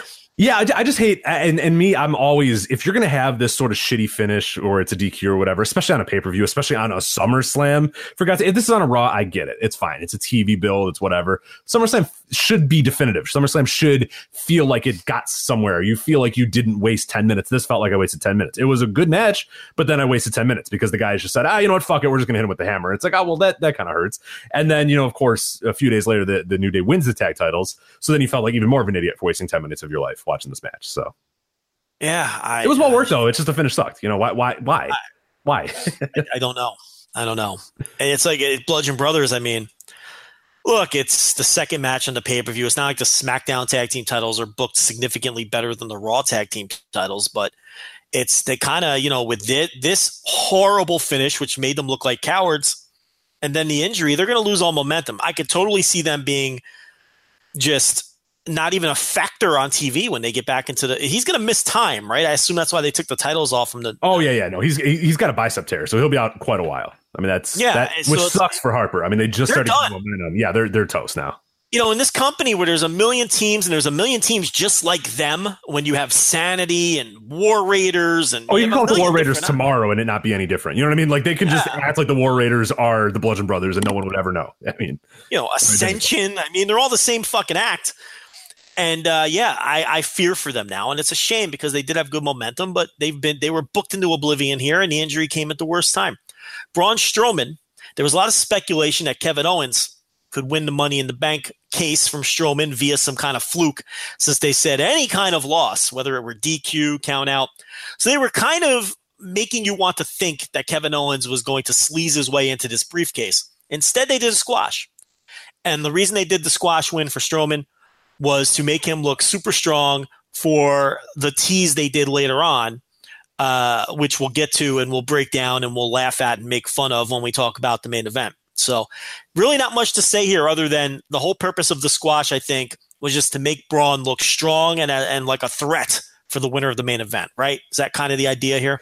I think so, yeah. And I have no problem with this. I mean, Owens is a guy that, he's kind of listless right now, just kind of wandering around in the abyss, which I'm fine with. This is the thing, again, and I'll scream about it when we talk about TakeOver, and I'll scream about it the rest of the show. Definitive. Tell me who you want to put over, who is winning this match, and why. Braun Strowman comes in there. He's been fucking around with Kevin Owens for months. He goes in there and he just beats him and he moves on. Strowman looks like $1 million. Owens, whatever. If you want to say he got buried, if you want to say whatever, it doesn't bother me all that much because you're trying to get one guy over. I just want one guy to get over. I just want you to say this guy is the guy we want to win and this is the guy we want to advance. And then I'm fine with that. What would happen later in the night? We would know that it's, there was a grand plan to this all, but for the time being, after this match, I was like, good. They finally fucking grew some balls and just said, this is the guy we want to win, and this is the guy we're putting over. No shenanigans, no cheating, no, backhanded thing, no Kevin Owens trying to cheat and then he fails at cheating. Braun just beat the fuck out of him and moved on. I love it. That's like so much more of this, please. Not just the match, Rich, the feud. Right. I'm done with you. Okay, I've been fucking around with you for months. You're done. You're gone. You're in my rear view. Bye. And you're not cutting off a red hot act right now. No. Kevin Owens is just a mid-card heel. So I completely agree with everything you just said. Had no problem with this at this point in the show. And so we move on. We have Charlotte Flair defeating Becky Lynch and Carmella in the SmackDown Women's Triple Threat. Man, I don't know what I didn't see that other people saw. I thought this was a perfectly decent match. But my God, did some people go apeshit for this match. I don't get it. This was a nice little 3-star match. I mean, what am I missing? Did you love this the way other people did, or did you see it the same way? I thought it was okay. I thought they had a lot of spots they botched pretty bad, and it kind of felt it felt like triple threat formulaic for WWE. There was a lot of time where it was, Carmella went to the outside and then she was just done for 5 minutes, and then Becky would go to the outside and she was done for 5 minutes. So it was that formula where it's just one-on-one with the third person laying on the floor, which then negates the idea of doing a triple threat. Whatever. They do the triple threat for the finish. I know. But no, I didn't think it was. I thought it was fine. I thought it was okay. But yeah, I saw some people talking about how great it was, and I don't know, man. I mean, in the big spots, most of the big spots in the matches were like botched beyond belief, like Charlotte coming off the top and doing the twisting, whatever the hell she calls it, and Carmella and Becky both missing her like tremendously. Becky having to take a bump even though it was like 10 feet away from her looked kind of silly, and there was just a lot of those, and Carmella is just garbage, so you know what I mean, that kind of always hurts. I guess when Charlotte and Becky were in there, it was pretty fun and interesting, but yeah, I didn't think it was that great. I thought it was good though. I thought it was one of the, I don't know, maybe top half of the matches on the show. It wasn't bad by any means, but yeah, it certainly wasn't great. But see, I think it was the fifth. You could argue it was the fifth or sixth best match on the show, which is why I think Rich, this show wasn't bad. Okay, yeah. Look, I think Rollins and Ziggler was better than this. I think Joe and Styles was better than the three-way. I'd agree. Yeah. I think Miz and Bryan was better than the three-way. I think so that's 3 matches. Oh, I think Rousey Bliss, that one's close. And I think the Cedric Alexander match is close. It's okay. Let's be charitable. It's no better than the 4th best match on the show. And it was an okay match. I think what happened here was Carmella wasn't awful, and then people went nuts about Carmella, is what happened. Because for once, she wasn't fucking terrible. And she looked, I don't know. I guess she looked halfway decent in points of this match by Carmella standards, and I think that excited people a little bit. This was certainly the best Carmella match I have ever seen. If that, I'll give it that. But yeah, I'd have to think about that, but probably because most of her matches are utter trash. Right. The Charlotte Flair thing that she does off the top turnbuckle. I've talked about this before when she does the moonsault or flip dive or half gainer, which she did this time to the floor. I've talked about this a million times. I think she's so big, they're scared to catch her. And I think it's dangerous for everyone involved. Oh, I'd be if I was half her size. I mean, if Carmella's half Charlotte's size, I'd be scared too. Becky Lynch was the one who took a powder this time. Yeah. And I think that she's so big and she's so kind of, this time she wasn't. This was a good dive. But there are times where Charlotte's out of control. She doesn't have great body control. And there are times where she does that moonsault where it just looks like it's going to murder you. But I think that a lot of these women who are a lot smaller than her are scared to catch her. And that's been a problem ever since she started doing this shit. I get it. It's a big show and you want to do that. But it's scary every time. It really is. I mean, Sasha Banks and Carmella, these are not large framed women. It's not Nia Jax out there, catching her. And I do think that some of that comes into it because Charlotte is long and she's big and yeah, she's almost, I think I'm looking at the heights now and I don't know if these are actually accurate, but they have Charlotte at 5'11", which is basically my height. So she's basically my height. And they have Becky Lynch at 5'6", 5'5", somewhere in 5'5", 5'6". Yeah. And that's like, Carmella is just tiny and Carmella weighs like 90. So yeah, it's I get it. I mean, I wouldn't want to do that either. I wouldn't want to catch a guy that was 5 inches taller than me. You know what I mean? Doing a moonsault. I mean, they need when they do that, they need to have like a ton of people. Like back in the day, there used to be the Undertaker would do those, and well, I don't know why my Alexa just went off. When Smash Mouth just started playing, the fuck is going on? I didn't even. I was gonna. What did I say that made that happen? You didn't say Alexa Bliss, who also is small. I mean, there's a lot of small women on the roster.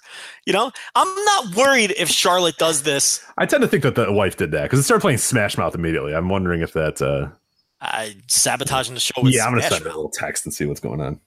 Well, why would she? Wait a minute. What do you mean she did that? Well, she has it's hooked up to her Spotify, and she can then at work. Oh, I think it's her. So she's listening to Smash Mouth. So I think so. That's another good question. Why is she listening to Smash? I think she's trolling me. No, I think she's trolling by doing that. I've trolled her by playing Nickelback when I was at work a few times, so I think this might be a retribution, but I'll see. Funny games you two play. Our modern millennial where we joke by trolling each other on Alexa. Yeah. Or my Alexa's just deciding to play Smash Mouth a bunch, but if she's into Smash Mouth, that's fine if that's her thing. No, I don't think so. I'm not judging. I don't think she hates Smash Mouth. You know what I mean? Like, does anyone really hate Smash Mouth? They did, but now it became like, oh yeah, they suck, and then like people then are like, yeah, it's fucking Smash Mouth, and they never said they were anything more than they are. Like they know what they are. Well, I'm not buying tickets to go see Smash Mouth, but I'm not like. Yeah, no, I think there was like a blowback during like the Shrek years or whatever. Like, they suck or whatever. Yeah, which makes sense. But now it's just like, you know what? Fuck, dude. They're making their money. Who cares? Like, it's an embarrassing band if it's like your favorite band. You can't be like, you know what I mean? But, right? You can't be like, I've gone to 15 Smash Mouth shows, and it's like, you shouldn't do that. That's a little questionable. Yeah, that's a bit odd. So we had Samoa Joe versus AJ Styles. Wait, Joe. Oh, yeah, I'm an idiot. I'm so sorry. Okay, so I was like, we got to talk about the match and start talking about the finish. Oh my god! Well, Smash Mouth threw me off here. I know. I'm sorry.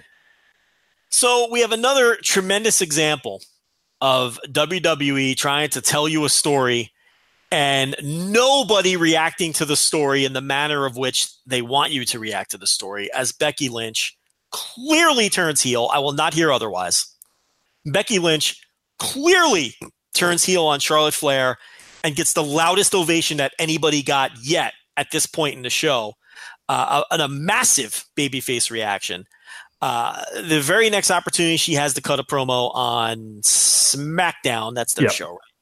On SmackDown, she once again very, very badly wants to be booed and runs down the fans and You never believed in me as they're cheering and you deserve it. Which sounds absurd as they're chanting you deserve it and cheering her wildly. Because Charlotte Flair is starting to get the rejection, reaction from the fans.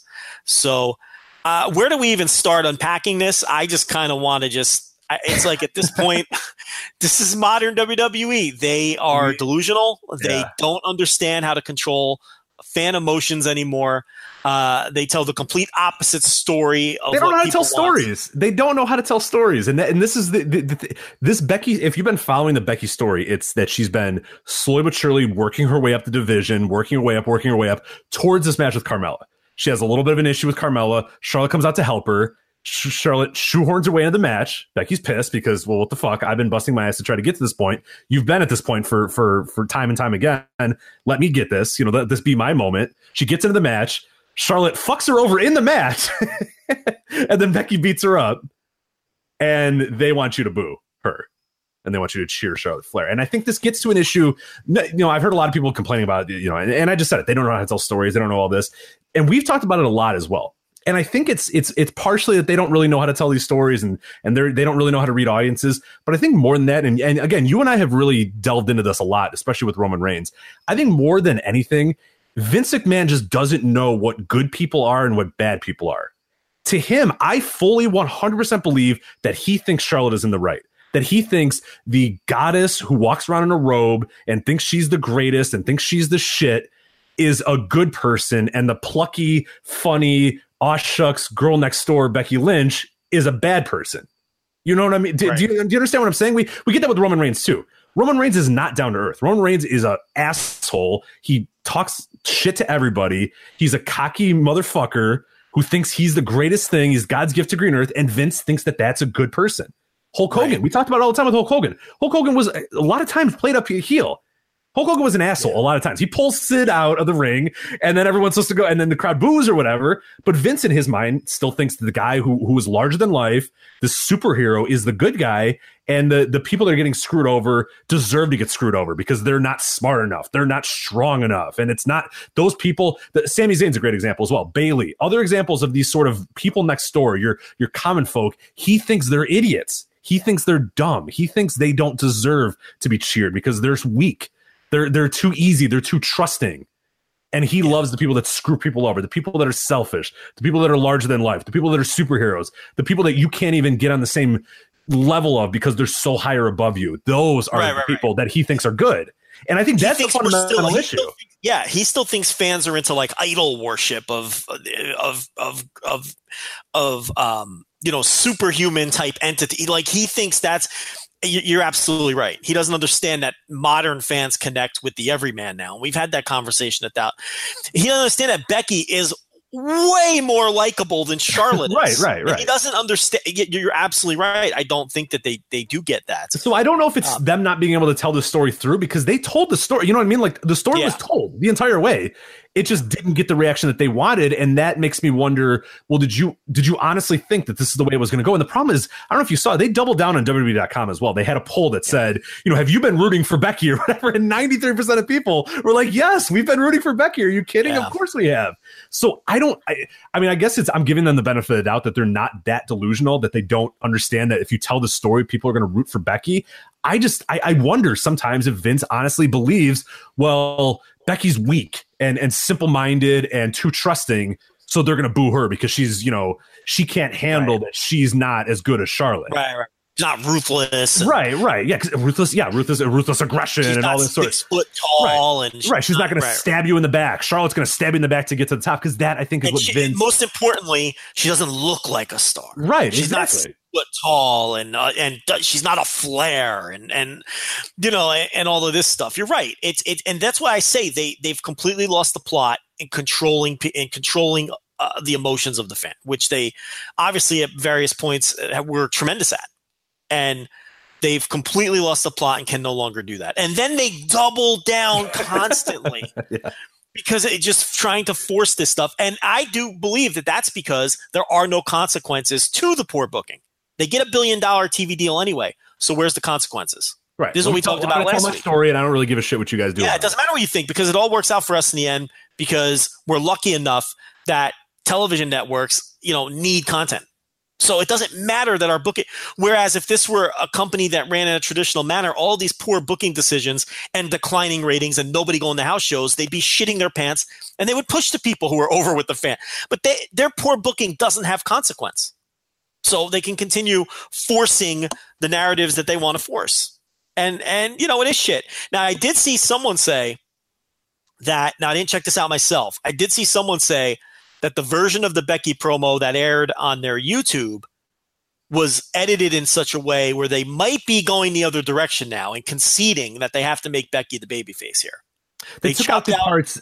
They took out all the parts where she mentions the crowd. I did watch it earlier, where every time when she says, "Oh, you never rooted for me," or "You cheered against me," I'm sort of paraphrasing there, and the crowd go, "No, we did," you know what I mean? Like now so that part is all been gone. Now they may have just done that because it sounds stupid, right?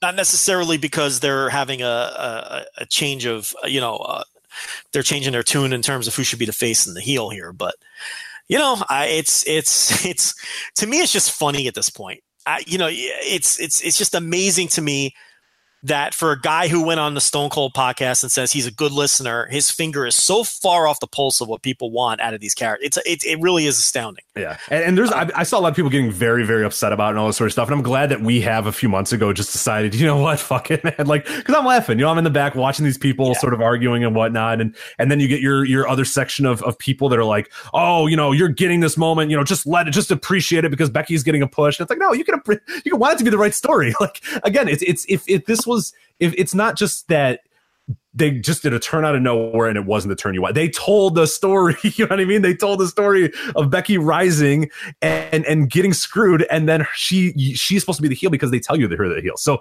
anybody that wants to get upset about it, they're allowed to get upset about it because they told the fucking story and then they didn't do the finish. They didn't finish the story. They finished the story the opposite way, and people are allowed to get upset about that. Rich, this idea that fans should go along with the story and play their part is utter and complete nonsense that we shouldn't even waste any time on. That is such bullshit, and in no other form of entertainment are the consumers supposed to just, do you go to a bad movie and just go, I'm just going to play my part here, even though they've told this story horribly. I'm just going to go with it, and I'm going to smile, and I'm going to enjoy the $750 I just spent on this movie. Do you go to a concert and the lead singer is clearly inebriated, or the band is just playing horribly, or the set is only 36 minutes and you paid $300 for the ticket and go, it's my role as a fan to just sing along and be happy with what? No. Then where's this idea that wrestling fans are coming from, that we should just go? When have wrestling fans ever just gone along with things?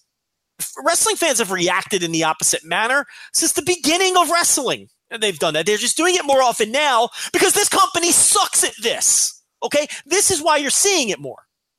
But there have been plenty of times throughout history in wrestling where fans turn people and force turns and don't go with the story that the booker was telling you.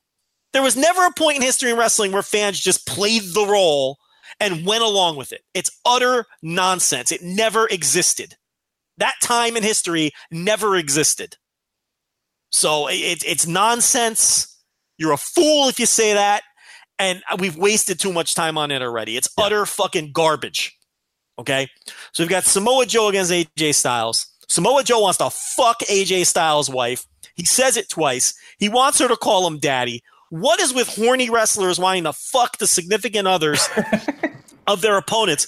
Listen. I mean, if you're going to be an asshole, though, if you're going to really get to the guy, I mean, banging his wife is pretty good, right? We can't listen. That was a big deal in the 70s and 80s, and but a lot of times the baby faces would say it, right? Like Magnum TA would say, "I am gonna fuck your." Wouldn't that enrage you though? Because he probably is. Like Magnum TA probably has has, especially if you're in the greater Atlanta area. I assume that your wife has at one point had sex with Magnum TA, so that would hurt. If I'm a heel and Magnum TA said I'm gonna fuck your wife, and you're like, God damn, you probably are. With that fucking stash and your awesome, car. Yeah, of course you are. Damn it. That would be frustrating. So we haven't completely come full circle where baby faces are doing it, but there's a lot look, Eddie Edwards thought Tommy Dreamer was fucking his wife. Okay. Austin Aries just told Eddie Edwards that he wants to fuck his wife. Samoa Joe wants to be AJ Styles. He wants to be her daddy. He wants to be his wife's daddy. We've got, what was the other? There's another one too that I keep forgetting, but all over wrestling now. We've got these scenarios where heels want to fuck the babyface's significant other, and it's become an epidemic, and I don't know what's going on. But Samoa Joe, was very good in this role. And I thought, listen, this match was a methodical match, but I thought it was a really good match with a lot of good stuff. But I have an issue with the methodical part. Finish your part, and then I'll talk about it. I am done. Go ahead. Okay. I'm going to fuck your wife. I'm going to have her call me daddy. I'm going to test you in a test of strength and use a chinlock on you. It doesn't, methodical doesn't work when a guy just tells me he's going to beg my wife and wants her to call me daddy. It took AJ Styles too long to snap. It wasn't until the second Samoa Joe promo where AJ snapped, and then they had, the great closing stretch and the DQ finish where, he lost his mind and everything. Yeah, and that might be the story they wanted to tell. To me, though, I wouldn't be able to just, I don't like the idea of AJ because it's been like weeks. It's not just like out of nowhere he just said, hey, I'm going to fuck your wife or whatever. And AJ was just like, okay, yeah, you're just whatever, dude. All right, I'm just going to beat you in the ring or whatever. He's been saying you're a bad father. You're a bad husband. I'm going to, you don't do like this. The build has been very, that way. And then he comes out and says, oh, your kids are here. Hey, look at your kids. And oh, there's your wife. And like, I don't believe then after all of that, after the weeks of calling you a bad father and a bad husband, then saying to the entire, crowd that I'm going to fuck your wife and everything, that I'm just going to go, you know what, dude, I'm going to hit you with a fucking nerve hold and I'm going to see how much stronger I am than you by doing, arm rests and arm holds and all that sort of stuff. It was a little too methodical there. I would have liked to seen AJ get a little bit more aggressive. So that kind of hurt the match for me for a little bit. I think they got it together towards the end and it was pretty fun. If you kind of in a vacuum, it was a really good match. To me, though, the story lent itself to a little bit more of a brawl, a little bit more of a aggressive match, more so than methodical. Like you said, it was very methodical. In a vacuum, good, very good match. But I thought it needed to be worked a different way, and that's sort of where my disconnect was with it. Yeah. We also have Eli Drake trying to fuck Grado's woman on Impact as well. So there's a lot of this. Yeah. A lot of this going around. And Joe Hendry's going to be the one that runs off with her. So there's two people trying to fuck her. So there's just... So it's just Impact. It's just Impact. You keep just naming Impact. Apparently well, no, it is too. I mean, Samoa Joe and AJ Styles. I mean, they're doing it in this company where things are PG and Samoa Joe's out here saying, call me daddy. I mean, what the fuck is going on here? We're running muck with these angles. So then we have The Miz against Daniel Bryan, which I thought was an excellent match. I thought the work here was great. I thought there were even some callbacks to some stuff that they'd done prior. I thought The Miz held up his end. I thought Daniel Bryan was great. I thought the story that they told within the story, where it was pretty clear that Daniel Bryan, while not completely dominant, was clearly superior to The Miz, which is the way you need to tell this story and have this match. The story here all the way is Daniel Bryan is better than this guy. And he kicked out of one skull-crushing finale. He avoided like three others and, deftly he reversed them. He countered them. He was one step ahead of The Miz, even though The Miz got plenty of offense in himself. I thought the story was clear that Daniel Bryan is better than this guy, which is why The Miz had to resort to hitting him with a roll of quarters or whatever the fuck it was that his wife handed him from the front row. So from that perspective, I enjoyed the match. I enjoyed the work. I enjoyed the story. The thing about it is, and I understand The Miz winning in this manner because they're going to continue this thing and they're having a mixed tag at the next pay-per-view, which I have no interest in. And then we go from there and eventually they'll have a blow-off at some point, we assume, but who knows with this company. The problem I have, Rich, is even though all this made sense and worked and was good, I don't know. I've reached a point in my wrestling fandom. I watched a G1 tournament for 3 weeks with a bunch of bullshit, finishes with the Bullet Club and Jay White and all this. And now this finish, all the finishes on this show and this finish with The Miz. Rich, I just want a winner and a loser. Right. I'm just exhausted with all this shit. No, and it's just, this is not what I want out of my wrestling anymore. I can't deal with it, especially when it's just pounded into my brain, show after show with New Japan on the G1 tour, match after match on this show.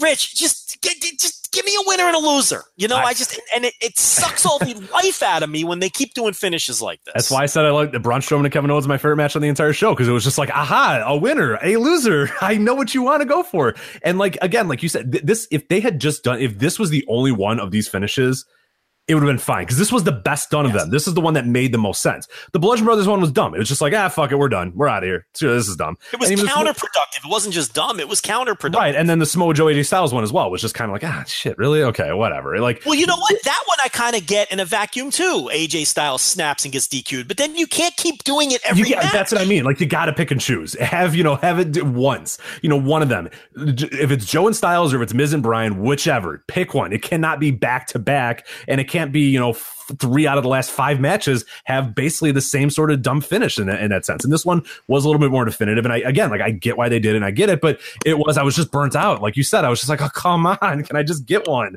Can I just get a finish here? Can I just get something definitive? Tell me just have somebody look better than the other person on this night. It's not going to kill the entire business if a guy just looks good in winning. But again, this is one that I get it. It's just like, it sucks because it was, as we said, back to back and the third in 5 matches. So you just kind of, they're like, oh God, again, really?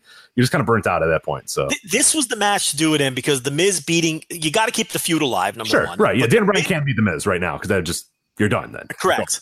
And the Miz can't beat Daniel Bryan clean because that's not the story. He's not as good as Daniel Bryan. That's the whole point of this.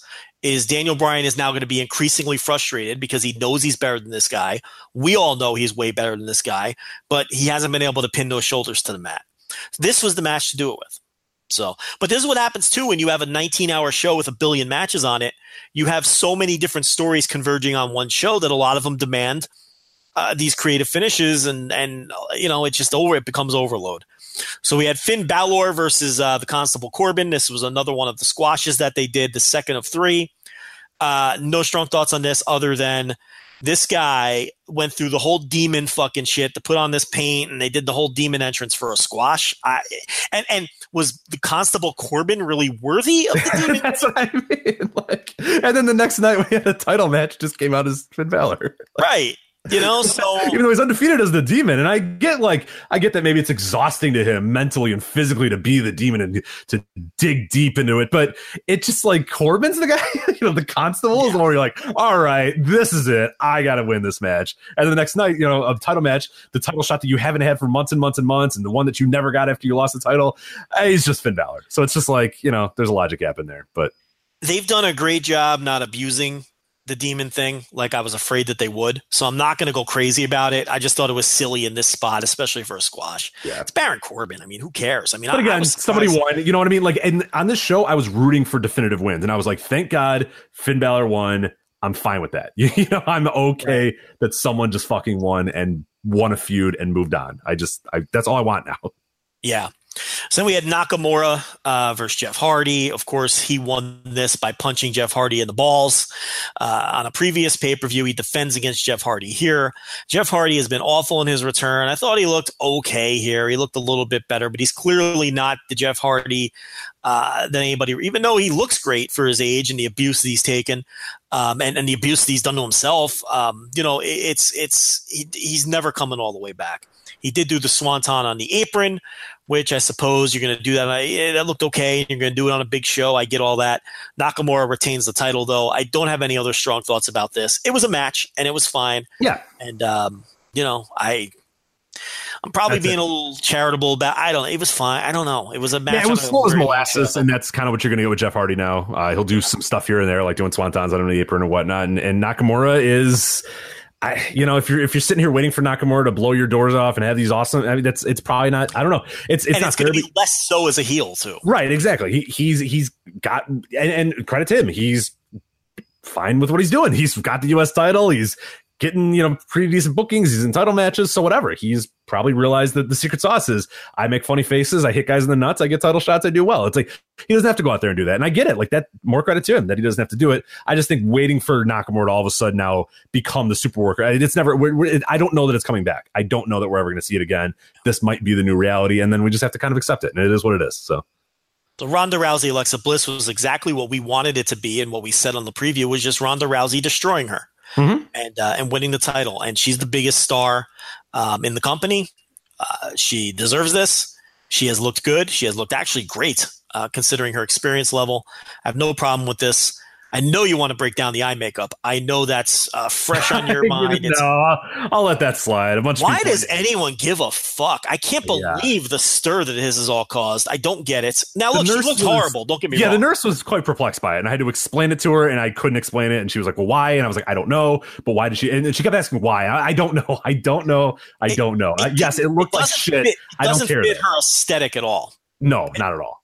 But here's the thing. That's the extent. I can't imagine having a giant debate about it. I mean, who gives a fuck? I mean, really. But so she wins in a squash. Exactly what we wanted. Exactly what they should have done.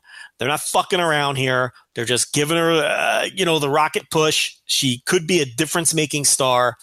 I got no problem with this, and I like this. And I thought it all came off well. Everybody played their role very well, and it was nice to see Natalya come out in the SummerSlam '89 Anvil jacket. That was a nice touch. Yeah. No, and this is exactly what I wanted it to be, and is exactly what it needed to be. Ronda Rousey went out there, beat the hell out of Alexa, pulled her arm out of her socket, and tapped her out, and won the title. I can't believe we missed that. It's like Alexa does that thing with her arm, and we didn't think about it was a no-brainer to do that here.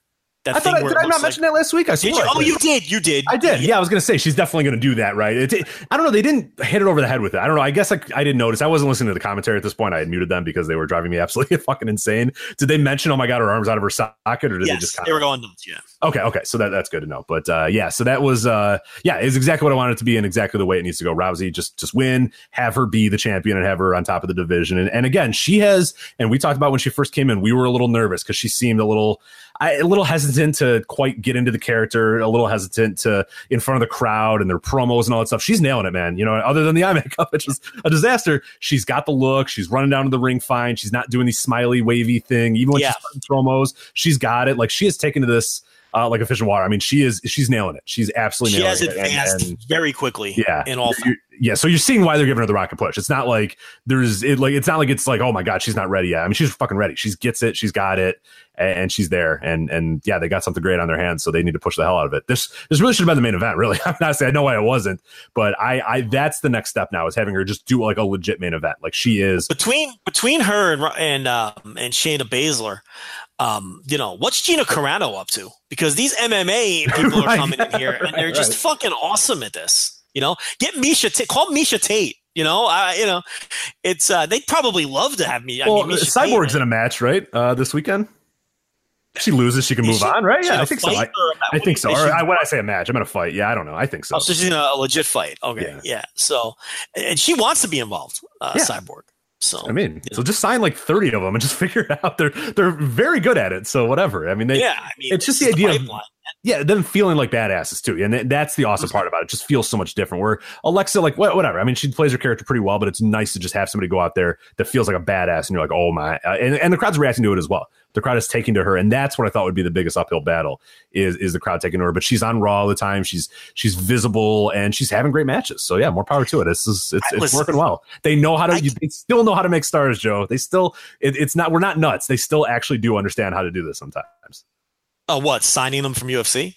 Right. Well, no, I mean like making stars and like actually. No, I know. The stars. I know. Brock Lesnar and Ronda Rousey and have them lose all the fucking time and not be stupid. Kick people's asses. Yeah, that's all you need to do. They're smart and they kick people's asses. It's not hard. It's very simple.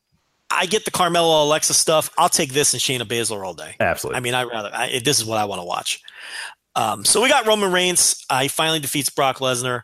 They have the Roman Empire has begun, Joe. Oh, yes. I know everyone's all jacked up about it. They've totally missed the mark and the timing on this. We all know that. We're not going to get into that. They have Braun. We've had that show before, so. They have Braun come down. Here's what I find confusing. Braun's like, in his Hulk Hogan voice. He sounds just like, I'm not going to be a coward and wait to attack someone behind their back like everyone else has done. So I'm going to sit here and I'm going to watch this match, and then I'm going to wrestle a really tired guy because I'm not that didn't make any sense. I'm not a coward, so I'm going to wait until the match is over and face the guy who just got done in a grueling match because I'm not a coward. I mean, so that didn't make any sense. Coward, you would say, hey, on Monday, hey, I got this briefcase. I'm going to cash this in now. Monday, tomorrow. I'll see you, buddy. Right. Whoever wins this, I'll see you tomorrow on Raw. Bye. Either I'm in this match now, which would have been fine if you're not a coward, or like you're saying, I'm facing the winner tomorrow. One or the other, So anyway, but we all know why they did all this. It was a clever way to ensure that the match had heat, to avoid the fans shitting on the match, which they were going to do. They were there at 5 minutes. They were there, and then they got in and out. Yeah, we'll get to that. Yeah, go ahead. With the introductions of these two men, they were, getting negative reactions, and it was going to go the way we all thought. Braun comes down. But if you have to jump through these kind of hoops to prevent Reigns from getting booed, to prevent, I guess they wanted Brock to get booed, so that's fine. But to prevent the fans from shitting on the match, you got to jump through these kind of hoops. I see people saying, this was brilliant. This was so smart. Rich, you shouldn't have to do this. Right. I'm not going to throw roses at you because you have to have a guy you have to have a guy squash somebody earlier, absolutely destroy him, come out, fake a cash in. Then you have to have a match where there's literally no downtime in the match. There wasn't a second of downtime at any point in this match. The match starts with Roman Reigns spamming Superman punches, Brock Lesnar tossing him around. There wasn't a second to breathe in this entire match. This match is 6 minutes, and they were moving, and somebody was doing something at every single second. And then they fucking cut to black seconds after the match and get the hell out of there. And I'm not going to throw roses if that's what you have to do to prevent a guy from getting no. You have to trick everybody and have the pay-per-view go off as quickly as humanly possible. Michael Cole's got all the Roman numbers. We got to go by. What the fuck is going on? I am not going to pat you on the back for going into a meeting with the objective of what do we need to do to make sure our top star doesn't get booed out of the building. I'm not going to pat you on the back for that because you shouldn't be in that position. It's embarrassing. This was yet another, this stuff is just, that's why it's fun to watch for me. These Roman Reigns, Brock Lesnar, to see what shenanigans I'm going to have that I can make fun of on this show this time. And this was just, it's absurd that they had to do that. So if you want to call it successful, I can't. This whole Roman Reigns thing from 2012 onward was anything but a fucking success. It's a fucking disaster. So they reunite the Shield on Raw. They're doing everything in their power here, except just telling the right story from the beginning, which would have made everything a lot easier, or conceding that he just wasn't the guy. But here we are. It appears as though is Brock done for now. It looks like he is. We'll have to see about that. If you think this is his last match ever, I think you're nuts. I think if you think this is his last title reign ever, I think you're also nuts. Brock is, I think Vince thinks he means too much. So here we are. And they used Braun as sort of a pawn to achieve this. And Roman did not look good in winning because he won via distraction, which was another problem with all of this. So they did the expected spear into guillotine spot, which a lot of people thought would be a finish. So that was a good false finish, I guess. But Reigns winning because Brock was distracted by a guy that, he was taking more seriously is not the strongest way to put Roman Reigns over. Right. So. And that kind of hurt as well. Again, is like, yeah, it wasn't. And I get, again, why they don't want to do that. But again, there's these weird hoops that you have to jump through just to get this guy the title win. And just so you hope that maybe down the line, it's just too much. I'm not going to, like you said, I'm not going to be able to throw roses. I'm not going to be able to say, oh my God, that was masterful, because they had to do all this sort of stuff. And I think it's also just straight up, for the crowd there too. And we heard from some people that were there that, once they realized that Braun wasn't cashing in, which Braun was just on the outside. Braun, who the superhuman man that can literally move arenas and lift trucks and throw ambulances and do all this sort of stuff, a few chair shots and an F5 and he's just done. You know what I mean? Like he's just out. He cannot even, he just can't even handle this stuff. And which is the Braun conundrum at this point. Right, exactly. Like you can't have him be superhuman and then also like bump for an arm drag, which he does. It's like he can't rip cage doors and then also, a nerve hold hurts him. Like it's just it's silly, but that people in the crowd, once they realize, oh fuck, they just signed off, Braun's not cashing in, then you got the boo birds again. So it's very much a deceptive type thing, which if you want to say that's good, that's pro wrestling 101 is to deceive the crowd. And to an extent it is, but you want to deceive them to get them to eventually down the line pay for something they want. I don't know. There's just like the deception that they're doing right now is not to get you to go buy house show tickets. It's not to get you to watch. It's deception for perception, and that hurts. Like that's Rich. Silly. They want Roman to look good on network TV. Right. That's what I mean. It's just so how it looks to the outside world that it's fine and it's good and it's okay or whatnot. And it's miking, muting crowds and doing this. It's just a lot of stuff that just seems not worth it, but whatever, man. It's just another chapter. And, See how it goes. I have no interest in Roman Reigns. I'm over Roman Reigns. So, it's SummerSlam was an okay show. And we move on to NXT TakeOver Brooklyn 4, which I keep saying 3. Yeah, 4. This is NXT TakeOver 4. We have Bianca Belair versus Deonna Purrazzo and Pete Dunne versus Zach Gibson, which aired on NXT this week. If you want to hear reviews of that, you can hear that on our subscriber side. I reviewed those on the Thursday TV reviews today. Full reviews of both of those matches. We will talk about the main show, which aired on Saturday, starting with Undisputed Era, successfully defending the tag team titles against Mustache Mountain. Rich, you finally did get – we talked about it. You got around to seeing the title change, and you loved it. You thought it was a 5-star match, if I recall. Yes. Oh, yeah. And then they have their third match here, 2 versus 2. And this is what we've been talking about, man. Definitive ends to feuds. Undisputed Era successfully defends. We don't trade the titles back again or anything like that.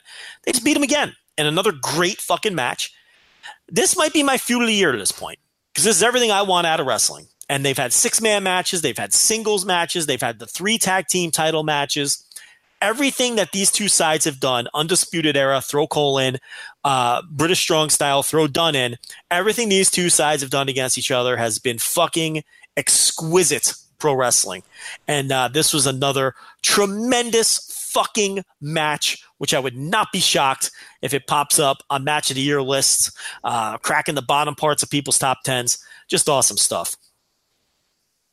Yeah, I really loved it. I thought not as good as the TV one. I still think the TV one was.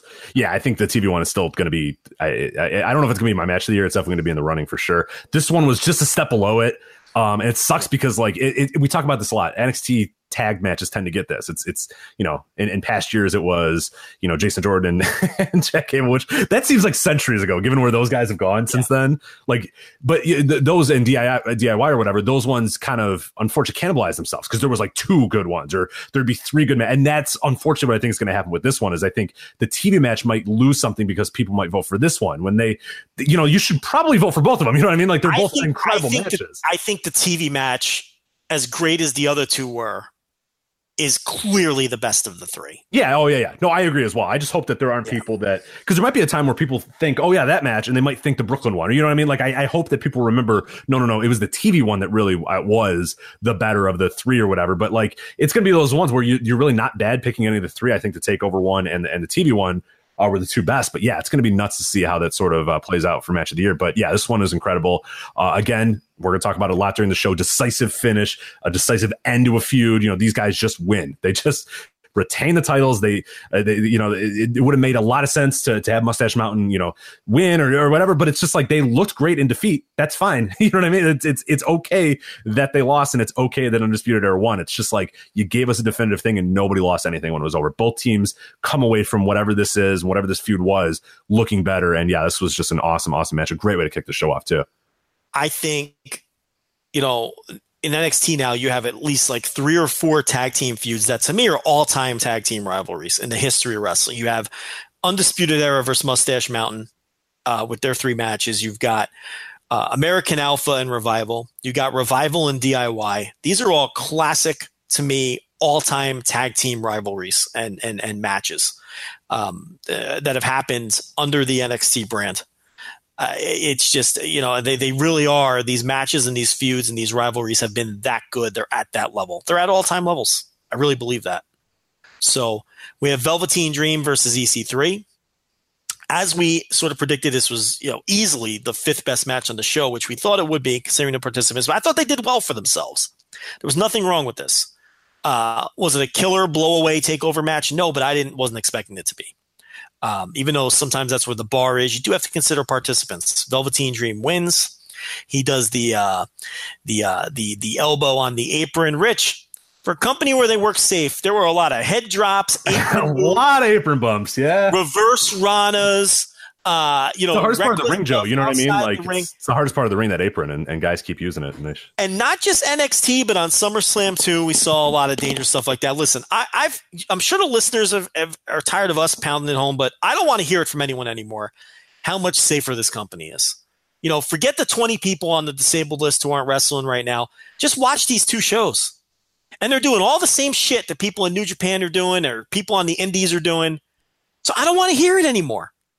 Okay? If you want to talk about all of pro wrestling toning things down, fair. But stop cherry picking promotions. It's nonsense.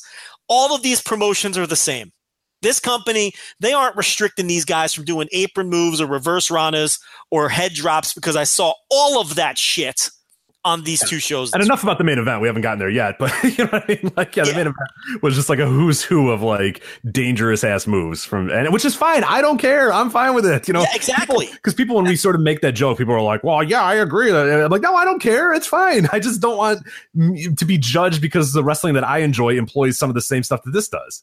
I just don't want people to cherry pick promotions because it's happening everywhere. Right. There's no such thing as a safe wrestling promotion. They're all the fucking same. So anyway, this was okay. This match was fine. What did you think? It was better than I thought it was going to be. I'll be honest. Yeah. They over-delivered a lot. I thought this was going to be a train wreck, and especially, as the match was going on, I'm like, oh my God, we're like plus 10 minutes here. I don't know that I would give these guys this much time. And they got to a little over 15 minutes, and it was fine. It was pretty damn good for given that these two guys, definitely far and away the worst match on the entire show. But, shit, that's a kind of a high bar. I mean, well, that's the thing. This is a great show, and I don't understand. This is one of the best takeovers. There's people saying this is a lower tier takeover, and I don't understand. No, you're fucking nuts. This one was awesome. There was 4 matches that ruled. There were 4 matches, well over 4 stars on this show. This is a great show, and that's me not even loving the main event all that much. Right. But no, this one way over delivered. Way over delivered this match. Yeah, for sure. So we had Ricochet and Adam Cole. Ricochet wins the North American title here. This had just a tremendous closing stretch. I love this match. You were iffy on Cole coming into this thing. I was confident he'd deliver in a big spot. I suspect that you ended up loving this match. What'd you think of this? Talk us through it. No, I loved it. You're absolutely right about that. I think one thing, again, like we talk about definitive finishes, the idea that Ricochet just got, and I was sort of not, I watched this match after I watched SummerSlam, and I was preconditioned, and I don't know why I am, because NXT has never been that way. And Triple H, even when he was in WWE and in the main roster and booking himself, he's a guy, and that's one reason why I can't wait until he eventually takes over in some sense. He's not perfect in a lot of ways. There's some things that Triple H does that annoy me, but he is a man that definitely believes in definitive finishes. He's a guy that believes in who's winning this match, why are they winning this match, who's winning this feud, this guy wins the title. I mean, he even did that when he was wrestling. I mean, that's for better or for worse. There were times where he would do it and it was like, oh geez, man, you really should have had somebody cheat there. Maybe don't beat Booker T clean in the middle of the ring or whatever, but he believes in that. He believes in just this guy won. This guy was better on this night. And I was so conditioned to thinking, okay, as the match was getting in its closing stretch, all right, well, Undisputed Era is going to come out. They're going to try to cheat. Adam Cole's going to get screwed over because they fuck up and builds tension between them. And then Ricochet kind of gets lucky and rolls up Adam Cole, or he gets lucky and hits his move. Ricochet just beat him. You know what I mean? Ricochet just got the upper hand, hit the 630 and just pinned him. And I'm looking at the ropes and I'm looking, oh my God, Adam Cole's going to get his legs up. He's going to kick out 6 more times. He didn't. Adam Cole just lost. And it's like, Adam Cole didn't look bad though, because Adam Cole was with him move for move, but then Ricochet just rifled off a few more moves and won the match and won the title. And it's just like, perfect. There you go. Adam Cole looks fine. Adam Cole can move on to whatever the next step of Adam Cole's going to be. And Ricochet, I thought this was more than anything a star-making performance for Ricochet too. I think Adam Cole did well. I'm not huge on Adam Cole, but I think he did very well. He definitely stepped up here. But I think I come away from this match going, oh my God, that dude Ricochet is a fucking star. And we knew that. You were down on Ricochet coming in. Yes. I'm not anymore. And I was not. So I don't see it quite like that, because I thought he's done an excellent job in NXT. You were down on him.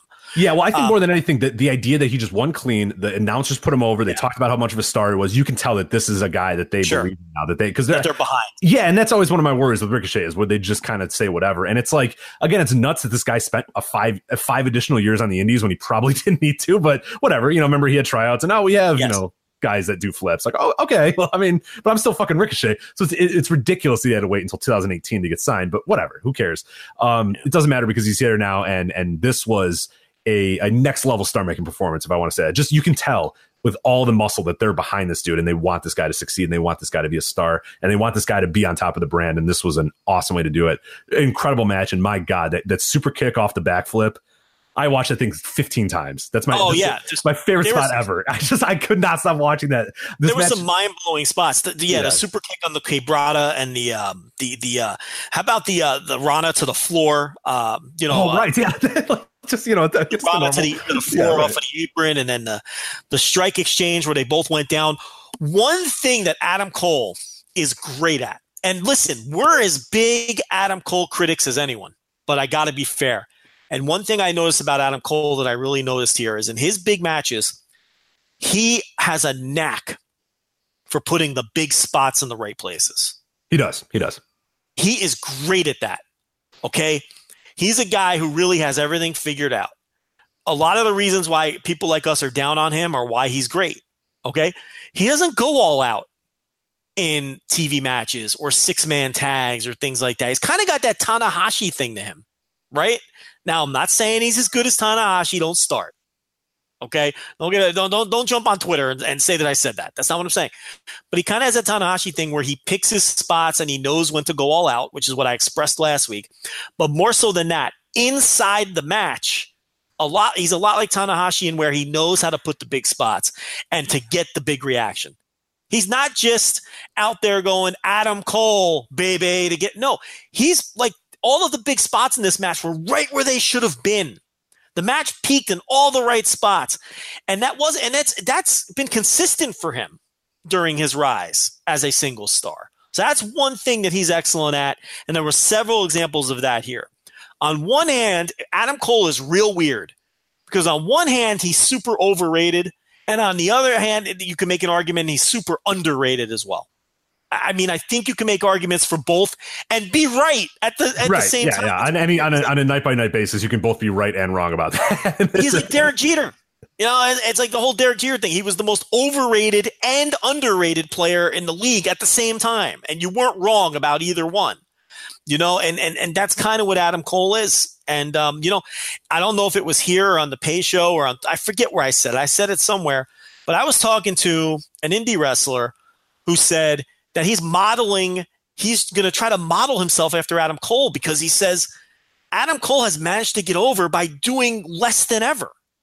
And I want to be that, and so other wrestlers recognize the way that Adam Cole has carved his path, but he does step up in these big spots. And I really did think this was an excellent match. Yeah. And it's we talk about all the time, the accentuating the positives too. And Adam Cole probably knows that, hey, look, I can go in there and try to be, you're never going to be Ricochet. You know what I mean? Adam Cole is never going to be Ricochet. Adam Cole is never going to be Kyle O'Reilly. You know what I mean? Kyle O'Reilly, the guy he had long feuds with and tag teams with, it was obvious that one guy was the super worker of the team and the other guy was Adam Cole. You know what I mean? Like, and it's funny you mention that because this same wrestler said to me, I will never be Ricochet, but I can be Adam Cole. Exactly. Right. Anybody can be, if anybody can basically be Adam Cole. Adam Cole could be Adam Cole. Adam Cole is not a great athlete by any means. He's a good wrestler. He's not. Has Adam Cole ever done anything in a match where you went, oh my God, I can't believe he did that?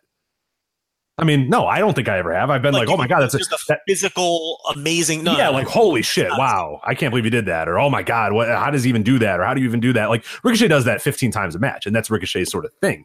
But Adam Cole's always been a guy that, like you said, the in-between parts, the pick your spot, the super kick at the exact right moment, the right punch at the right moment, the right taunt at the right, he's good at that stuff, the in-betweens, which is a great idea too, especially in 2018 wrestling, where a lot more people are going to be your Ricochet types, your super worker types. There's going to be a lot less of the guys on the fringes, the guys that are good at doing the little things and stuff. So yeah, go. I wouldn't begrudge any wrestler that says, hey, fuck, I'm probably not gonna be Ricochet, but man, I'm gonna be really good at doing the in between stuff and really good at doing the other stuff. I mean, it's a great way to go about it.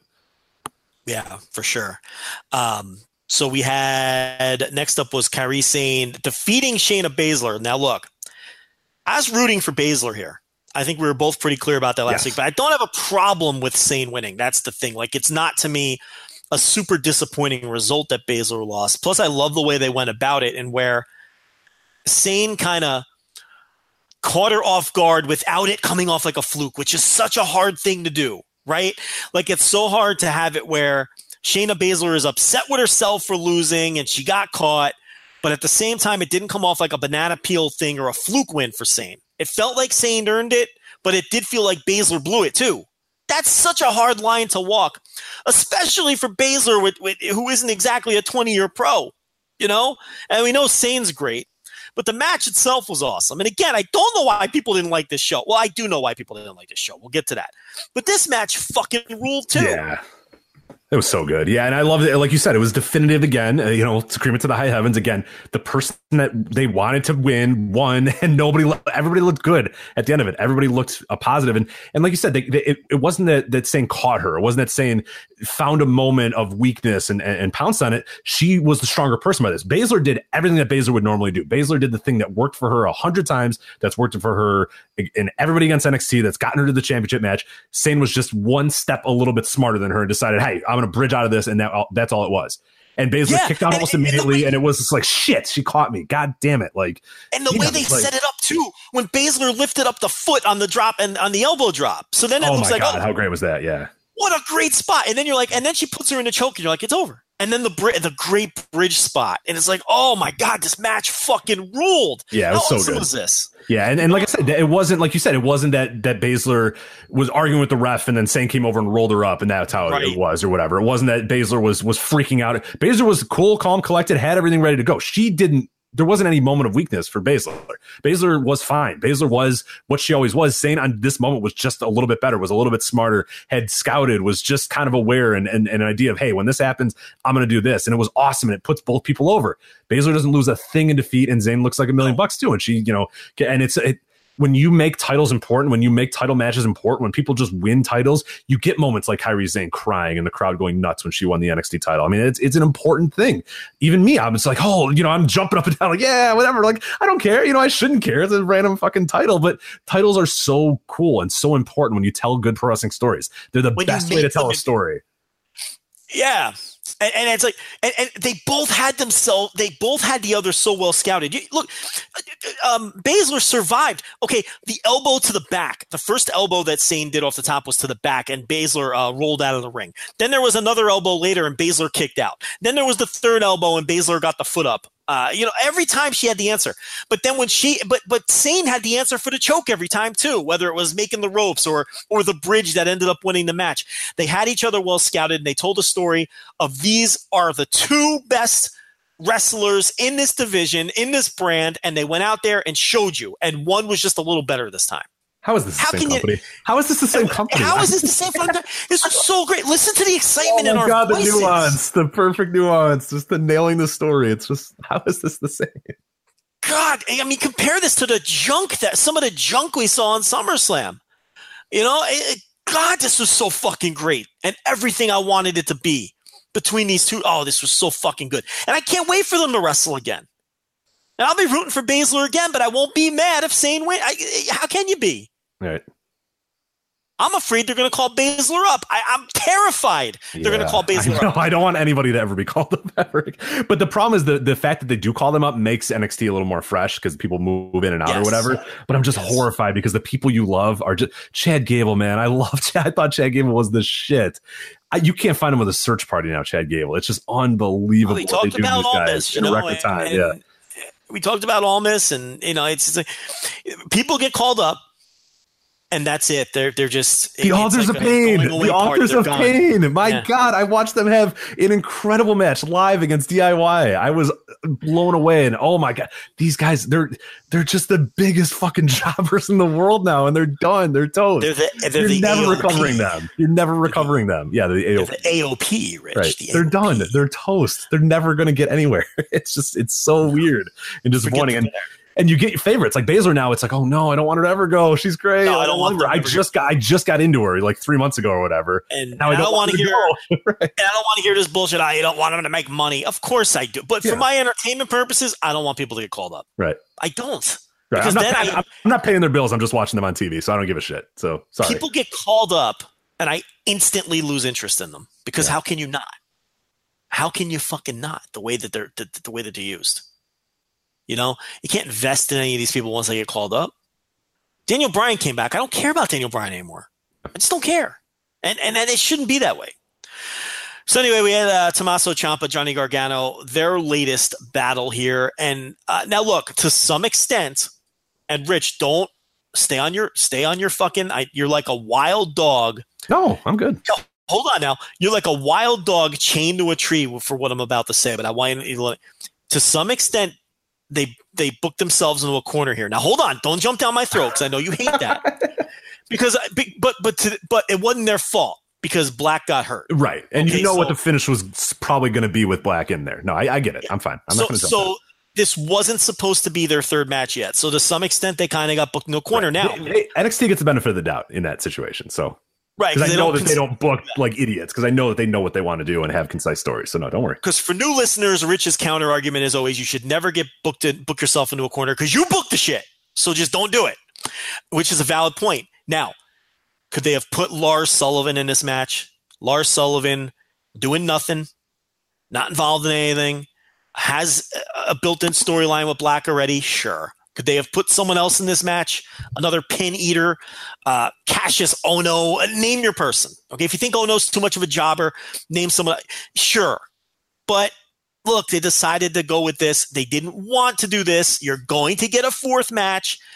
Let them off the hook a little because you're really getting match 3.5. They didn't mean to do this. Okay, so that's number one. Number two, my second point here, and then I'll hand it off to Rich to say what he has to say. Look, did I love this? No. Have I been critical of this? Yes. Did I think the finish was stupid? Yes. With that said, I can't have two guys like this go out there and work that hard and work that well and tell the story that they're supposed to be telling as well as they did and call this a garbage match. I can't. They work too hard for that. So from that perspective, while I'm not into this at all and have no emotional attachment or investment in it at all, and while I don't give a shit who wins this fucking feud, and I just want it to end already, just like the rest of you, in a vacuum, the bell to bell, what this was, aside from the dopey finish, which we can break down, they worked too hard and it was too good for me to call it a bad match. I'm sorry, I can't call it a bad match. Now, do I think it's match of the year level? I don't. Do I love this feud the way some people do? And a lot of people do. Mm-hmm. You get outside the bubble. People love this shit. This is going to win feud of the year. I saw someone jump down Meltzer's throat because he said he thinks it's going to win feud of the year. Oh, it's so going to win feud of the year. It's going to win. Now, I'm not going to vote for it, and Rich isn't going to vote for it, and a lot of you aren't going to vote for it, but this is winning feud of the year. Oh, for sure. Okay? And it may not be my thing, but they worked too fucking hard to say that this was bad. This was not a bad match. That's ridiculous. This was not a bad match. But Rich, go ahead. Yeah, I went into this because, of course, I said I watched half of NXT TakeOver. I was doing something on Saturday night, so I wasn't able to watch it live. So I watched a little bit of it on Sunday morning, and then watched the rest of it kind of Monday morning. So I kind of split this up, and by the time I watched this match, I had read all the reactions to it, and people, like I said, in our bubble, really complaining about it, really hating on it, and saying it was this and it was whatever, but. When I was done watching it, I like you said, it's a weird sort of thing. It's an appreciation for, oh my God, these dudes are going out there and doing an incredible job of telling the story that I don't care about. I have no buy-in for the story. People that have buy-in for this story, this is probably a very good match. This is another great chapter in this amazing story that they're telling. I'm kind of over the story. I'm kind of over the feud, even though these are two of my favorite wrestlers, that I've watched over the last decade or so. So that kind of takes away from a little bit because I just don't have that buy-in. So I'm always going to be sort of weary of anything that sort of happens and kind of like, whatever. And when it was done, though, I thought they did a really good job with this match. I thought they kept my attention, even though I hate last man standing matches, but it wasn't bogged down by the people waiting around for people to stand up. That's when they do WWF, WWE last man standing matches, it's usually guy hits a guy tells the ref, hey, count him. And it happens 400 times in a match where they go 1, 2, 3, oh, he's up at 3. All right, whatever. Oh, he's up at 5. And that gets annoying. They didn't do that much here. This was brutality. This was these dudes going to kill each other again and stuff. And I thought they were creative with the spots. They're creative with callbacks. They told a great story match. It works perfectly for the story they're trying to tell. I just don't like the story, so that's always an issue. So it's weird when you're done with the match, you have an appreciation for it, you understand what they sort of did, and you appreciate, again, I keep using that word, and I think that's probably the best one for it. You appreciate what they're trying to go for, but you can then understand, hey, this just isn't quite for me. It's like the same thing we talked about with Lucha. I can watch a Lucha match and go, okay, well, that's exactly what it needed to be for that audience, and the people that love it. Just doesn't work for me. That's what this match was for me. I appreciated it. I knew what they were going for. The finish was a little wonky, but again, I understood the finish. I understand why they did the finish. I get what the reasoning behind it was. It just all was kind of wonky, and I'm just not that invested. So that kind of hurt it for me. And that's why it's not, to me, one of the best matches on the show. Probably the third or fourth best match on the entire show, even if the work itself was very good and the story that they're telling is very good. It just doesn't work for me. It's just not a good story for me, and it's not something I'm invested in. So that's sort of the caveats there. But I think they definitely did an incredible job, and they're doing some crazy stuff in these matches and this feud. And like you said, if this is not the safe company if these matches exist on it, because these are not safe matches on any level whatsoever. And I don't want them to be. I want them to be brutal. I want them to be what they are.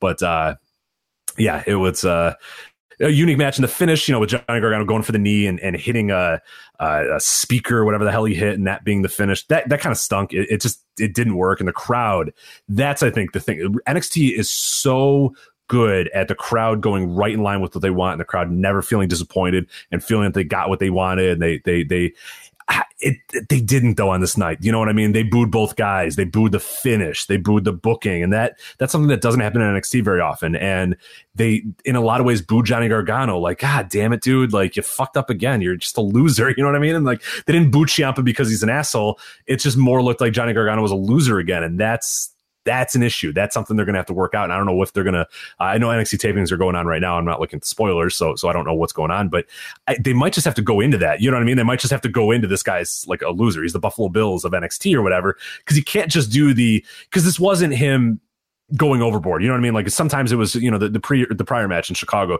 he just went a little too far and he didn't need to and all that sort of stuff, or he just went a little nuts. This wasn't necessarily him going nuts. This was him doing what he thought would win him the match. Like one more move would have won him the match. And it would have. But he blew it again. Right, but you know what I'm saying though? Like in the other ones, he almost had the matches and got a little too cute with it and wanted to get more brutal. Yes. This one, he didn't have it. This one, he needed one more thing to do to knock this guy out for good. Ciampa's on his knees saying, "No, I'm sorry." And Gargano's like, "Fuck off, you're done, you're dead to me." And if he hits that knee, it is. He's done and he wins the title. So I understand why he did it. The thing in Chicago, he was getting a little too cute. He was going outside the ring. He just got caught and was a little too much. This one, he needed that match and he blew it again. Like you're saying, he blew it, but it's more he choked and he was a loser more so than like, you can't, it's not that, in prior matches you've said, oh, if Johnny just got his head on straight, he'd be fine. His head was on straight. He thought through everything and decided, no, this is my moment. I need this. This is what I'm gonna do to you to finally put you away. And he couldn't do it. So it's more, to me, he comes off as a choker and a loser more so than a guy that just needs to get his head on straight, if that makes sense. No, I hear you. But I mean, it's kind of like they are kind of repeat. Yeah, like you're saying, a choker. And what I sensed was at the end of this match, they had the crowd all the way through the match, but I got a weird feeling at the finish and in the post-match stuff that they finally may have lost. Yeah. Oh no, the boo was for, oh my God, again. Like it was a booking. It was a booking boo. It wasn't a boo. It was like that muddled, like 1,000 people just being like, not even a boo, just I can't believe. A groan. Like it was kind of like a collective, like the air had just gotten sucked out of the arena type of. They were ready for this right now. Yeah. And they didn't get it. And here's the thing, Rich, it's going to culminate in front of the same crowd. Because they're going to wrap this up WrestleMania weekend in the same fucking metropolitan area. So the same fans and with some fly-ins, of course. I mean, so I worry about it now. I worry that the hardcore WWE fan is now growing tired of this the way that the bubble nerds like us tired of it months ago. That's the feel I got at the end of it. And that's a bad sign for this. And then again, they were handed a rough hand with the injury and everything, but it is what it is. It's interesting, Rich. I was reading earlier today because I've been rewatching Breaking Bad. Okay. Now you've never seen it, right? I've seen a few episodes here and there. It's too, I was a little bit behind on it, and I'm like a weird completist about shows. And when shows are like, when there's 10 seasons or whatever, I want to start from the beginning, but now I'm kind of like, geez, it's too arduous. So I've seen episodes here and there, but I have not watched the whole thing. Right. So. Well, the point here has nothing to do with the plot, but I've been rewatching Breaking Bad because TLB never saw it, and I've been watching it with her. And I went back and I read the Breaking Bad entry in TV the Book by Alan Sepinwall. I have read Matt that. Zoller. Yeah, Matt Zoller cites. It's a great book. They rank the top 100 shows of all time.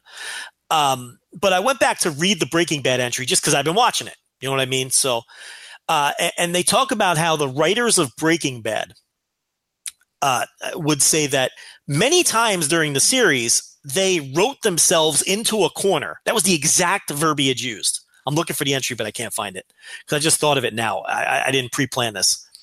They wrote themselves into a corner several times during the show, but then it became a challenge to intelligently write themselves out of that corner, which kind of speaks to your point earlier of why you should never book yourself into a corner. And if you do, it's your job to be creative enough to get out of it. You know what I mean? And Breaking Bad is considered, they have it ranked as the 5th greatest show of all time. Everyone who's seen it considers it, one of the greatest shows ever. And the writing never came off like it was forced or they boxed themselves into a corner, because they got in a room and they fucking figured it out. And I think in wrestling, I think a lot of times they either take the easy way out or they don't lock themselves in a room and just fucking figure it out. And that really speaks to a point that you've been making for years on this show, where it should never happen to begin with. Right. You feel so much more rewarded too when you know that they're, because that too, you sense as well that like, geez, how are they going to get out of this? And when they get out of it, it's like, oh man, that was awesome. Like that really was, it feels more rewarding. And if and when they eventually get out of this, maybe they do an incredible thing when this is all done, when this Gargano Ciampa thing is over and it's like, damn, they made it work. They made it happen or whatnot. But I'd much rather that than like next week on NXT, Ciampa just like, move on. You know what I mean? Like they just decide, whatever. You know what I mean? Yeah. Forget it. We'll just move on and get out of there. So that's it's tricky. It's definitely a balance. But no, I appreciate the work in this match. It's just the story's not working for me, and I think that they're dangerously close to the story not working for anybody in a little bit. So again, like I said, I know they're taping NXT right now, so don't scream at us about whatever's going on. I don't look at the spoilers. I try to watch NXT without spoiler free, so I do not know what's been going on with NXT.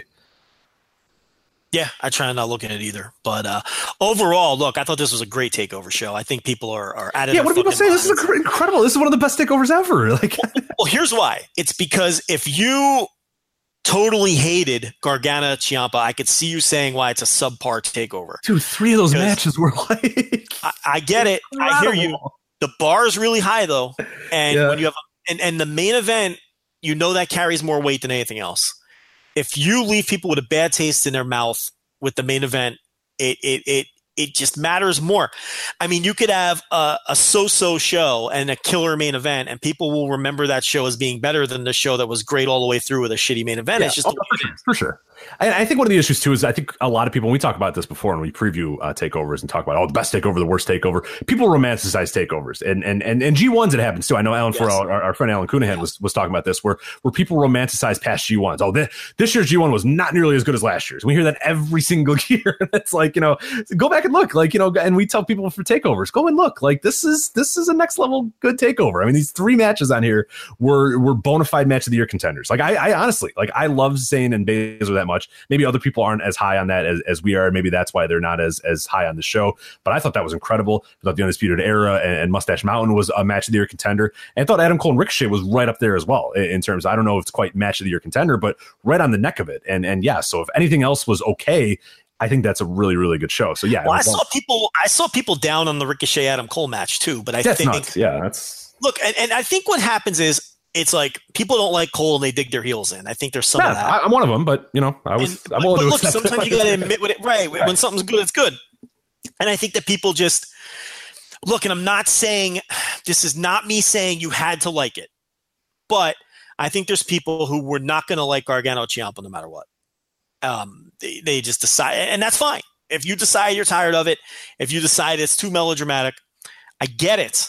Because listen, Rich, who was the first fucking person you heard that was down on Gargano Ciampa's feud? It was me. I was the first one out there screaming about the melodramatic bullshit. I was the first one out there saying, Johnny Gargano, melodramatic bullshit. I'm fucking tired of it.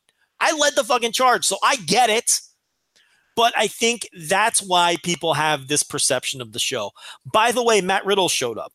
Oh, yes. Matt Riddle showed up. Fun little notes in the Observer as well about this. And this came out as well. I'll read this directly from the Observer, but it came out in an interview as well. So Lisa Riddle, who's Matt's wife, on August 12th did an interview where she acknowledged his signing with NXT, which was a little bit earlier than they wanted to, but whatever. Not a big deal. She said in June that Matt had gotten an offer from New Japan Pro Wrestling.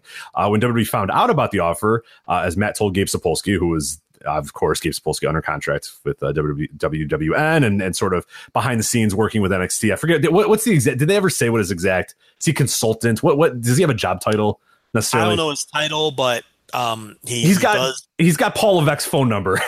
And he's getting paychecks too. Right, he's getting paychecks at WWE and can call Paul Levesque on a moment's notice, which he did when he found out. Creative cards too. Yes, exactly. I mean, yeah. So anyway, what you're saying is Riddle got the offer from New Japan. He had to go to his boss, right, who was Gabe Sapolsky, to clear dates and whatever. But go on. Yeah. So Matt Riddle tells Gabe Sapolsky, "Hey, I got this offer from New Japan."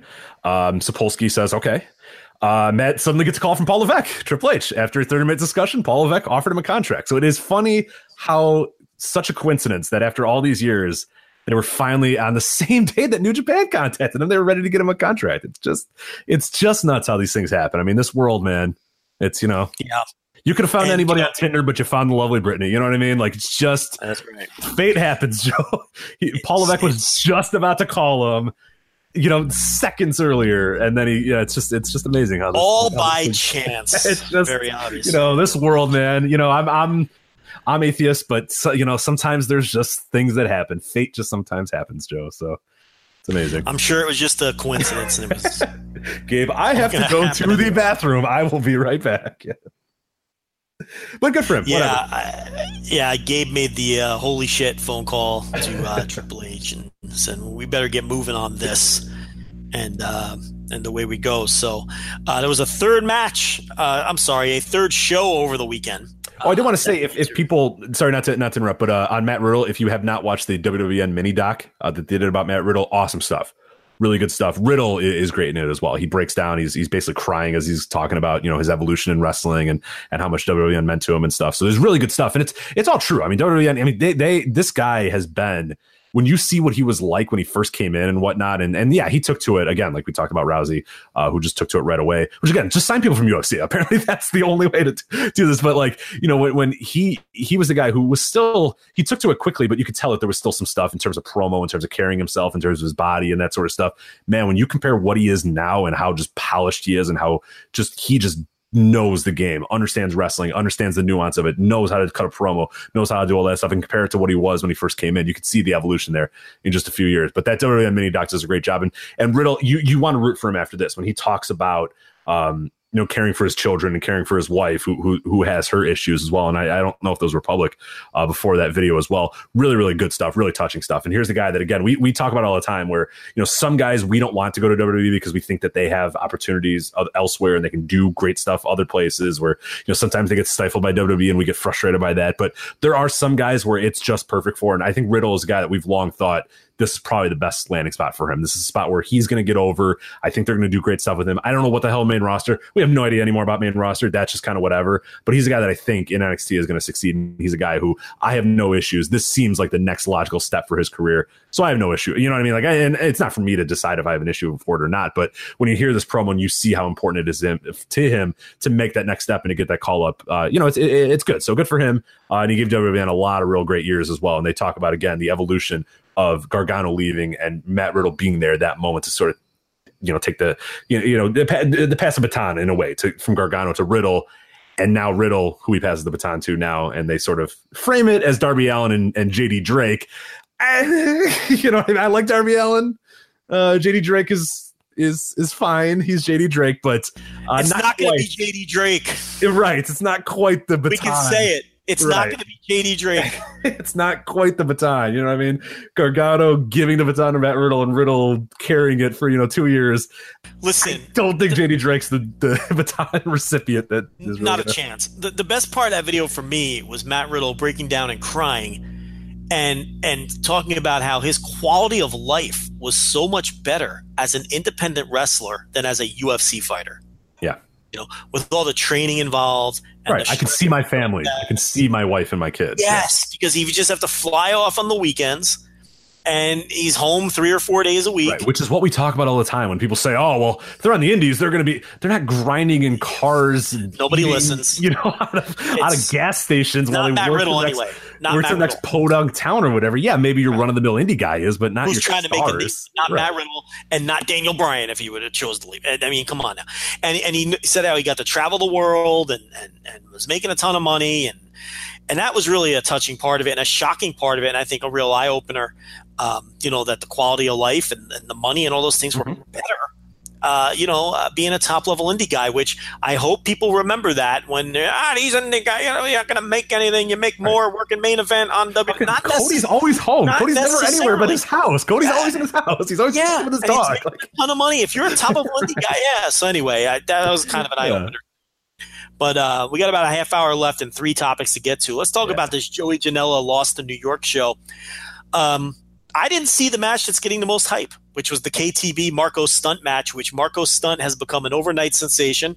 He's now booked everywhere. Give SCI credit. They booked him first in the his first big-time booking anyway, booking that people took notice of, however you want to frame it. He was booked for the SCI, and then he ended up on this Joey Janela show off of the SCI. I think he was on the SCI Future show. Correct. And now off of this Janela show, he's fucking everywhere. He's an all in. He's on all in. If you were going to a wrestling show anytime in the next 2 months, you were going to see Marco Stunt. You're going to see Marco Stunt. So, and this match with KTB. Now, look, this was a really could end up being a career making match because he got booked on this based off getting booked at the SCI and getting a little bit of buzz there. But if he drops the ball against KTB, none of that happens afterward. A lot of what happens afterwards maybe doesn't happen. But this match killed it. It was pretty much the consensus match of the night. And an indie star was made in this match. I think that's fair to say. Yeah, for sure. And I didn't see it, so you need to talk. It's good. No, it's really good. It's fun. Basically, the idea that you have to know is KTB is this monster. He's huge or whatever. Huge by indie standards. No, he's actually a big dude in real life too. He kicked the fuck out of it. But he's wide. Yeah, he's a very wide man. Thick. And Marco Stunt is not. Marco Stunt is basically the size of an 11-year-old. He looks like an 11-year-old. He was posing as a fan. KTB basically said, "Does anybody want to challenge me?" And everyone's pointing at this one fan. And it's fan. I'm using air quotes there. Obviously, great job on a podcast to use air quotes. But so you look at him. He takes his hat off and gets in the ring, and then just starts doing Hurricane Ranas and doing flip dives and all this sort of stuff. He eventually loses. KTB does beat him, but yeah, it was incredible. It was smooth work. The thing though with Marco Stunt, and this is going to be the unfortunate thing with him, is that once you get this guy is small, oh my God, look how small he is, and oh my God, I can't believe he just did an incredible Hurricane Rana and did this. It's going to have to be that's going to wear off eventually. You know what I mean? For that first run we said with like the PCO thing, that first run with PCO where it's like, oh my God, it's PCO. Haha, that's hilarious. That eventually will wear off. And then what's the next step from him? What's the next character progression? What's the next, match progression when it's not just big guy Marco Stunt. Oh my God, he's doing funny things, even though he looks like an 11-year-old, which he's doing a great job. No, more power to him. He's getting bookings all over the place. So good for him. I'm just curious now what that next step is going to be. We always look at that and wonder, okay, he's got this. You got your initial wave of bookings. That second booking, is that going to come? Is he going to get those second bookings? And that's what's going to be fascinating to see. He's very crisp as a worker. So I have no doubt that he will. It's just a matter of will people book him for anything but the sideshow of him being so small. The question is, what else can you do with him? Right, and that's, I don't know. I'll have to see if anybody does that. If this first wave of bookings is just big guy versus Marco Stunt, okay, then. But what else? You can't listen. You can't make him an ace. You can't build your promotion around him. Right, exactly. That might. I don't know if people won't necessarily want to hear that or not, but it's the truth. You can't build your promotion around him. To give you an idea, he's smaller than Spud. There was a picture floating around Twitter of him that he took with Drake Maverick, and he's smaller than him, which is crazy. Because he's like, 5 foot flat or something? I mean, he's remarkably small, and this guy's smaller. But yeah, he's a breakout star at this point. He's booked everywhere, and you're going to see him all over the place. I didn't see that match, and I didn't see MJF versus Nate Webb, where the band got involved. Oh, correct? You missed the 2 best matches. I know. Those are the 2 matches I didn't see. Yeah, fucking Wheatus man came in, the lead singer of Wheatus, I don't know his name, and did like a perfect underhook DDT to MJF. And Joe, I'm not lying. When I watched the rest of the show, Wheatus guy probably did a better underhook DDT than like 75% of this roster. Okay. Yeah, I'm just saying. This guy is probably better than everybody in the Grab the Brass Ring 6-man ladder match. Okay. Oh, well, that match fucking stunk. Right. I won't lie, Joe. I skipped it. Everybody told me it fucking sucked, so I skipped it. So. It was garbage. And it the kept problem. Going. Oh my God. I kept scrolling my bar because everybody just said, just skip it. It's horrendous. Just skip it. And I was like, all right, look, I was kind of behind on this show. I just finished watching it the other day. I went on scroll bar once. It's still going. Went to scroll bar again. Jimmy Lloyd is still on my screen. I'm like, all right, whatever. I go again. Eli Everfly's still on my screen. I'm like, what the fuck is this match ever? How long was that match? I didn't even see a match time. Was it like I don't know, 25 minutes long? I don't know how long it was, but it felt too long is all that matters. And as a result, nobody got over, in my opinion. It was not good. And it should have been short and sweet. The problem with these Janela shows is they're too fucking long. Mm-hmm. Spring Break was too long. This was too long. A lot of the matches are too long. The best stuff on this show, at least from what I saw, because I didn't see the first two matches, was the stuff that was kept short and sweet. And you were able to just get in and get out with the novelty of it, and it was fun, and it left a smile on your face. The stuff that was egregiously long stunk, and it sucked all of the energy out of the show. These Joey Janela shows are great ideas. They're a lot of fun. They're the hot thing right now, and they need to be 2 hours long. These shows cannot be 3.5 hours long anymore. It's too much, and a match like this should have been 8 minutes. I don't know how long it was, but it felt like a half hour. Okay. Teddy Hart, Chris Dickinson. He might book Teddy Long. I was like, holy shit, I missed the match here because he might book that. You never know. That needed to be 6 fucking minutes. Okay. Nick Gage Sabu was awesome because it was in and out. You got Sabu, you got Nick Gage, you got the crazy dynamic. Jinsei Shinzaki versus Joey Janela was awesome because they got in and out. And Jinsei Shinzaki is a guy. Okay, he's the most boring good wrestler of all time. I know. I mean, he is. He really is, man. I love him, but then he wrestles. I'm just like, yeah, you're not always great. But he's a boring guy. He's a slow, methodical working guy. Some of his most famous matches are bad. The Great Muta match from Battle Formation in '96. That's not a great match. You remember it because it was bloody and it was the great angle and he killed off Hakushi and all those sorts of things and the symbolism. But it wasn't a great match. A lot of Jinsei Shinzaki stuff over the years has been methodical and slow and boring. To me, his best body of work was WWF. And that's not an insult. I like the guy. But look, the match in ECW with Hayabusa against Rob Van Dam and Sabu, sloppy as fuck. Memorable. I like it, but sloppy. Look, he's like the worst good wrestler. Like that match wasn't sloppy because of him, but he's like a boring guy. That needed to be. My fear was that match was going to go long, like the fucking Great Sasuke match, which was awful. The Great Sasuke Joey Janela match stunk. It just never fucking ended. This one was kept short and sweet, and it was fine. And PCO Riddle was what it was. It was just silly and stupid and fine. I had no problem with that. Ethan Page, Penelope Ford was a waste of time. Teddy Hart, Chris Dickinson was too long. The ladder match was too long. And I can't say that this was any kind of great show or anything like that, or even super fun because it was too fucking long. And you're just like a lot of these, you're just waiting for them to end. The concept is good. It's fun to see some of these people, but man, they really need to tighten these things up. And 2.5 hours max is all you need for these things. And then the fun novelty shit, but you can't. Some of this shit is just it's too overwrought.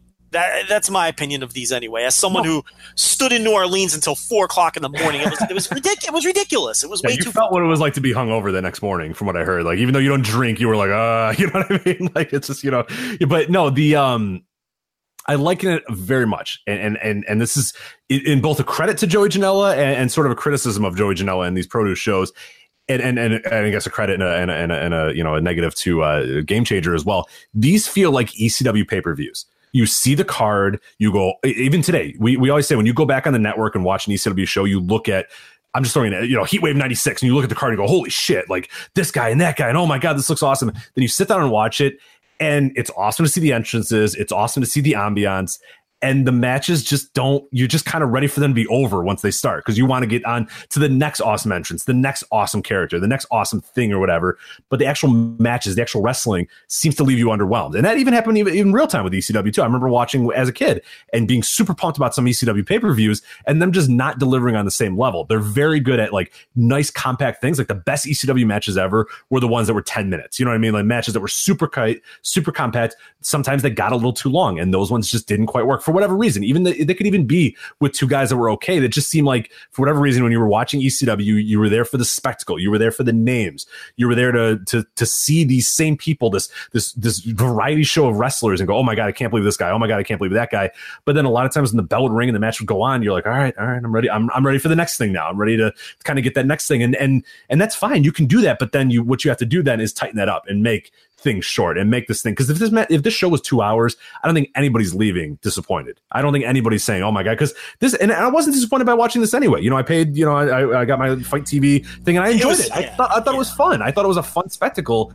But I can get how if I'm there live or if I watched it in real time, I was able to skip some stuff.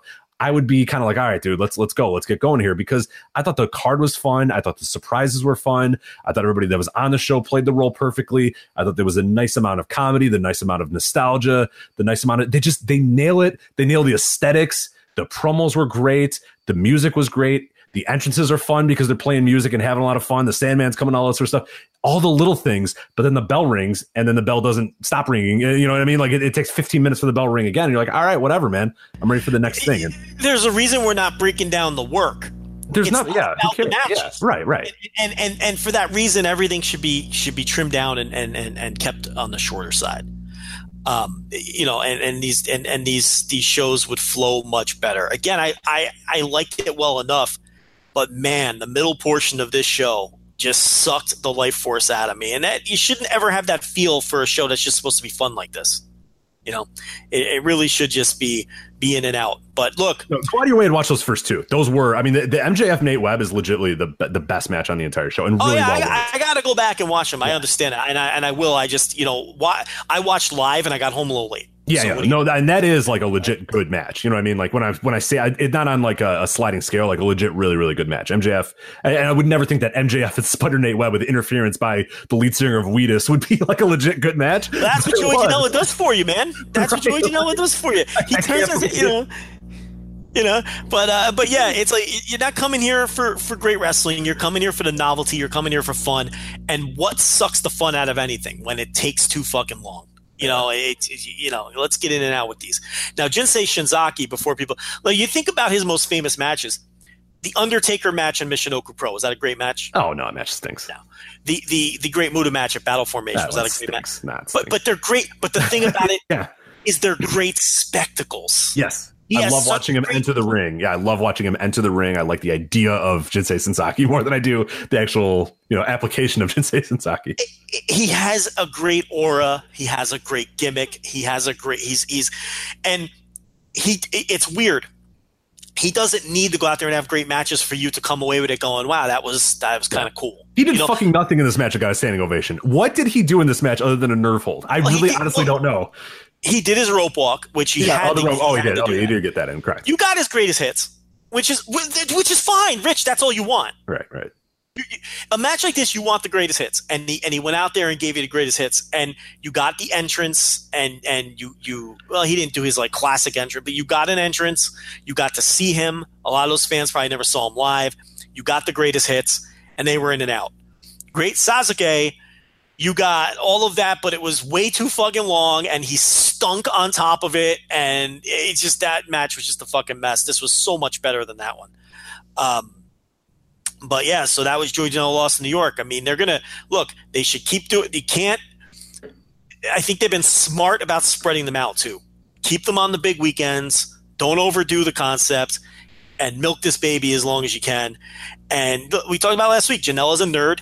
And he's just like us, and he's going to keep booking interesting, cool shit, and we'll see how far. And this has done wonders for Game Changer. So yeah, it's I won't go to another one live. I'm not going to make that mistake again. I can't do it. But I will definitely watch the show WrestleMania weekend when they come back for the next spring break.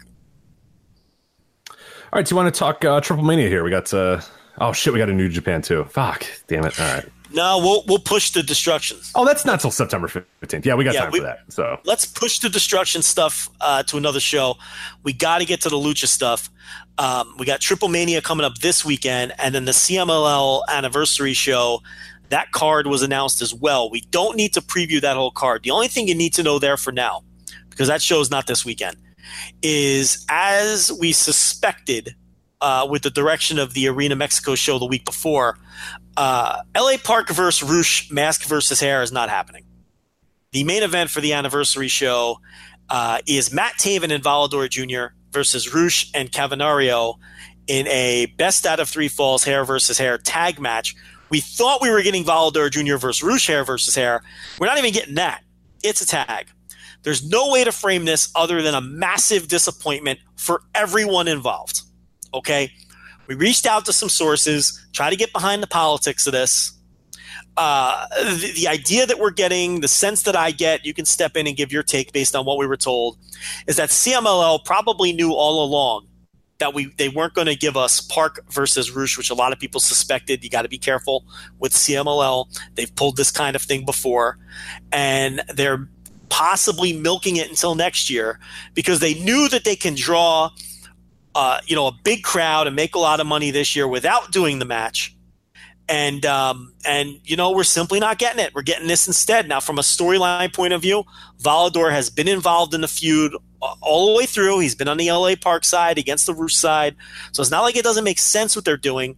It's just massively disappointing what they're doing because we're not getting Park versus Rush. One source told us that Park and Rush have a handshake deal, that Rush is going to be the guy to take the mask at some point, which is surprising to me because I just assumed that if they did this, Rush would just be losing his hair. But apparently there's a good chance if they do eventually do this match that Park can lose the mask. But he's going to want a lot of fucking money for it. As he should. I mean, this is like the problem though is, the problem is they 5 years ago it might have been a little bit easier, but now the dude's a fucking superstar around the world, and he, Impact's got their hands in him, MLW's got their hands in him. He's big and now you're gonna really pay up. This week, he's headlining the AAA Triple Mania show this week, right? So it's like, yeah, he is a star. So yeah, he should want a shit ton of money to lose that mask, and it's just a matter of whether CMLL is gonna put up the money, and he seems to be willing to lose it to Rush. So will it happen next year? I mean, we all want to see the match. We all want to see that mask versus hair. We finally want to see them have a match where there's an actual definitive fall, and it's not just a bullshit fucking DQ again.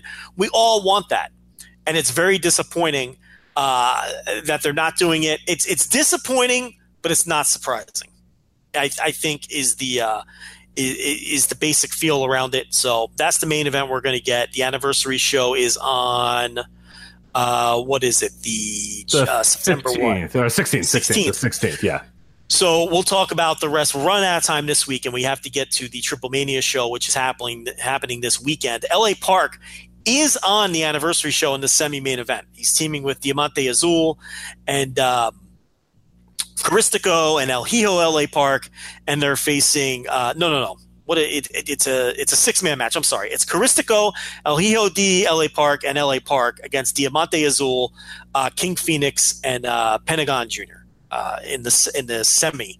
So he is working the show. They're just not doing the match everybody wants now. Right, that's for the CMLL show, by the way, not Triple Mania. Triple Mania we'll talk about here in a sec. Yeah. Oh, did I say? Yeah, I think so. Yeah, just in case, because I was like, I don't know what the hell match you're talking about, but no, yeah, that's the CMLL show. So again, he's on it, but it's just like the least.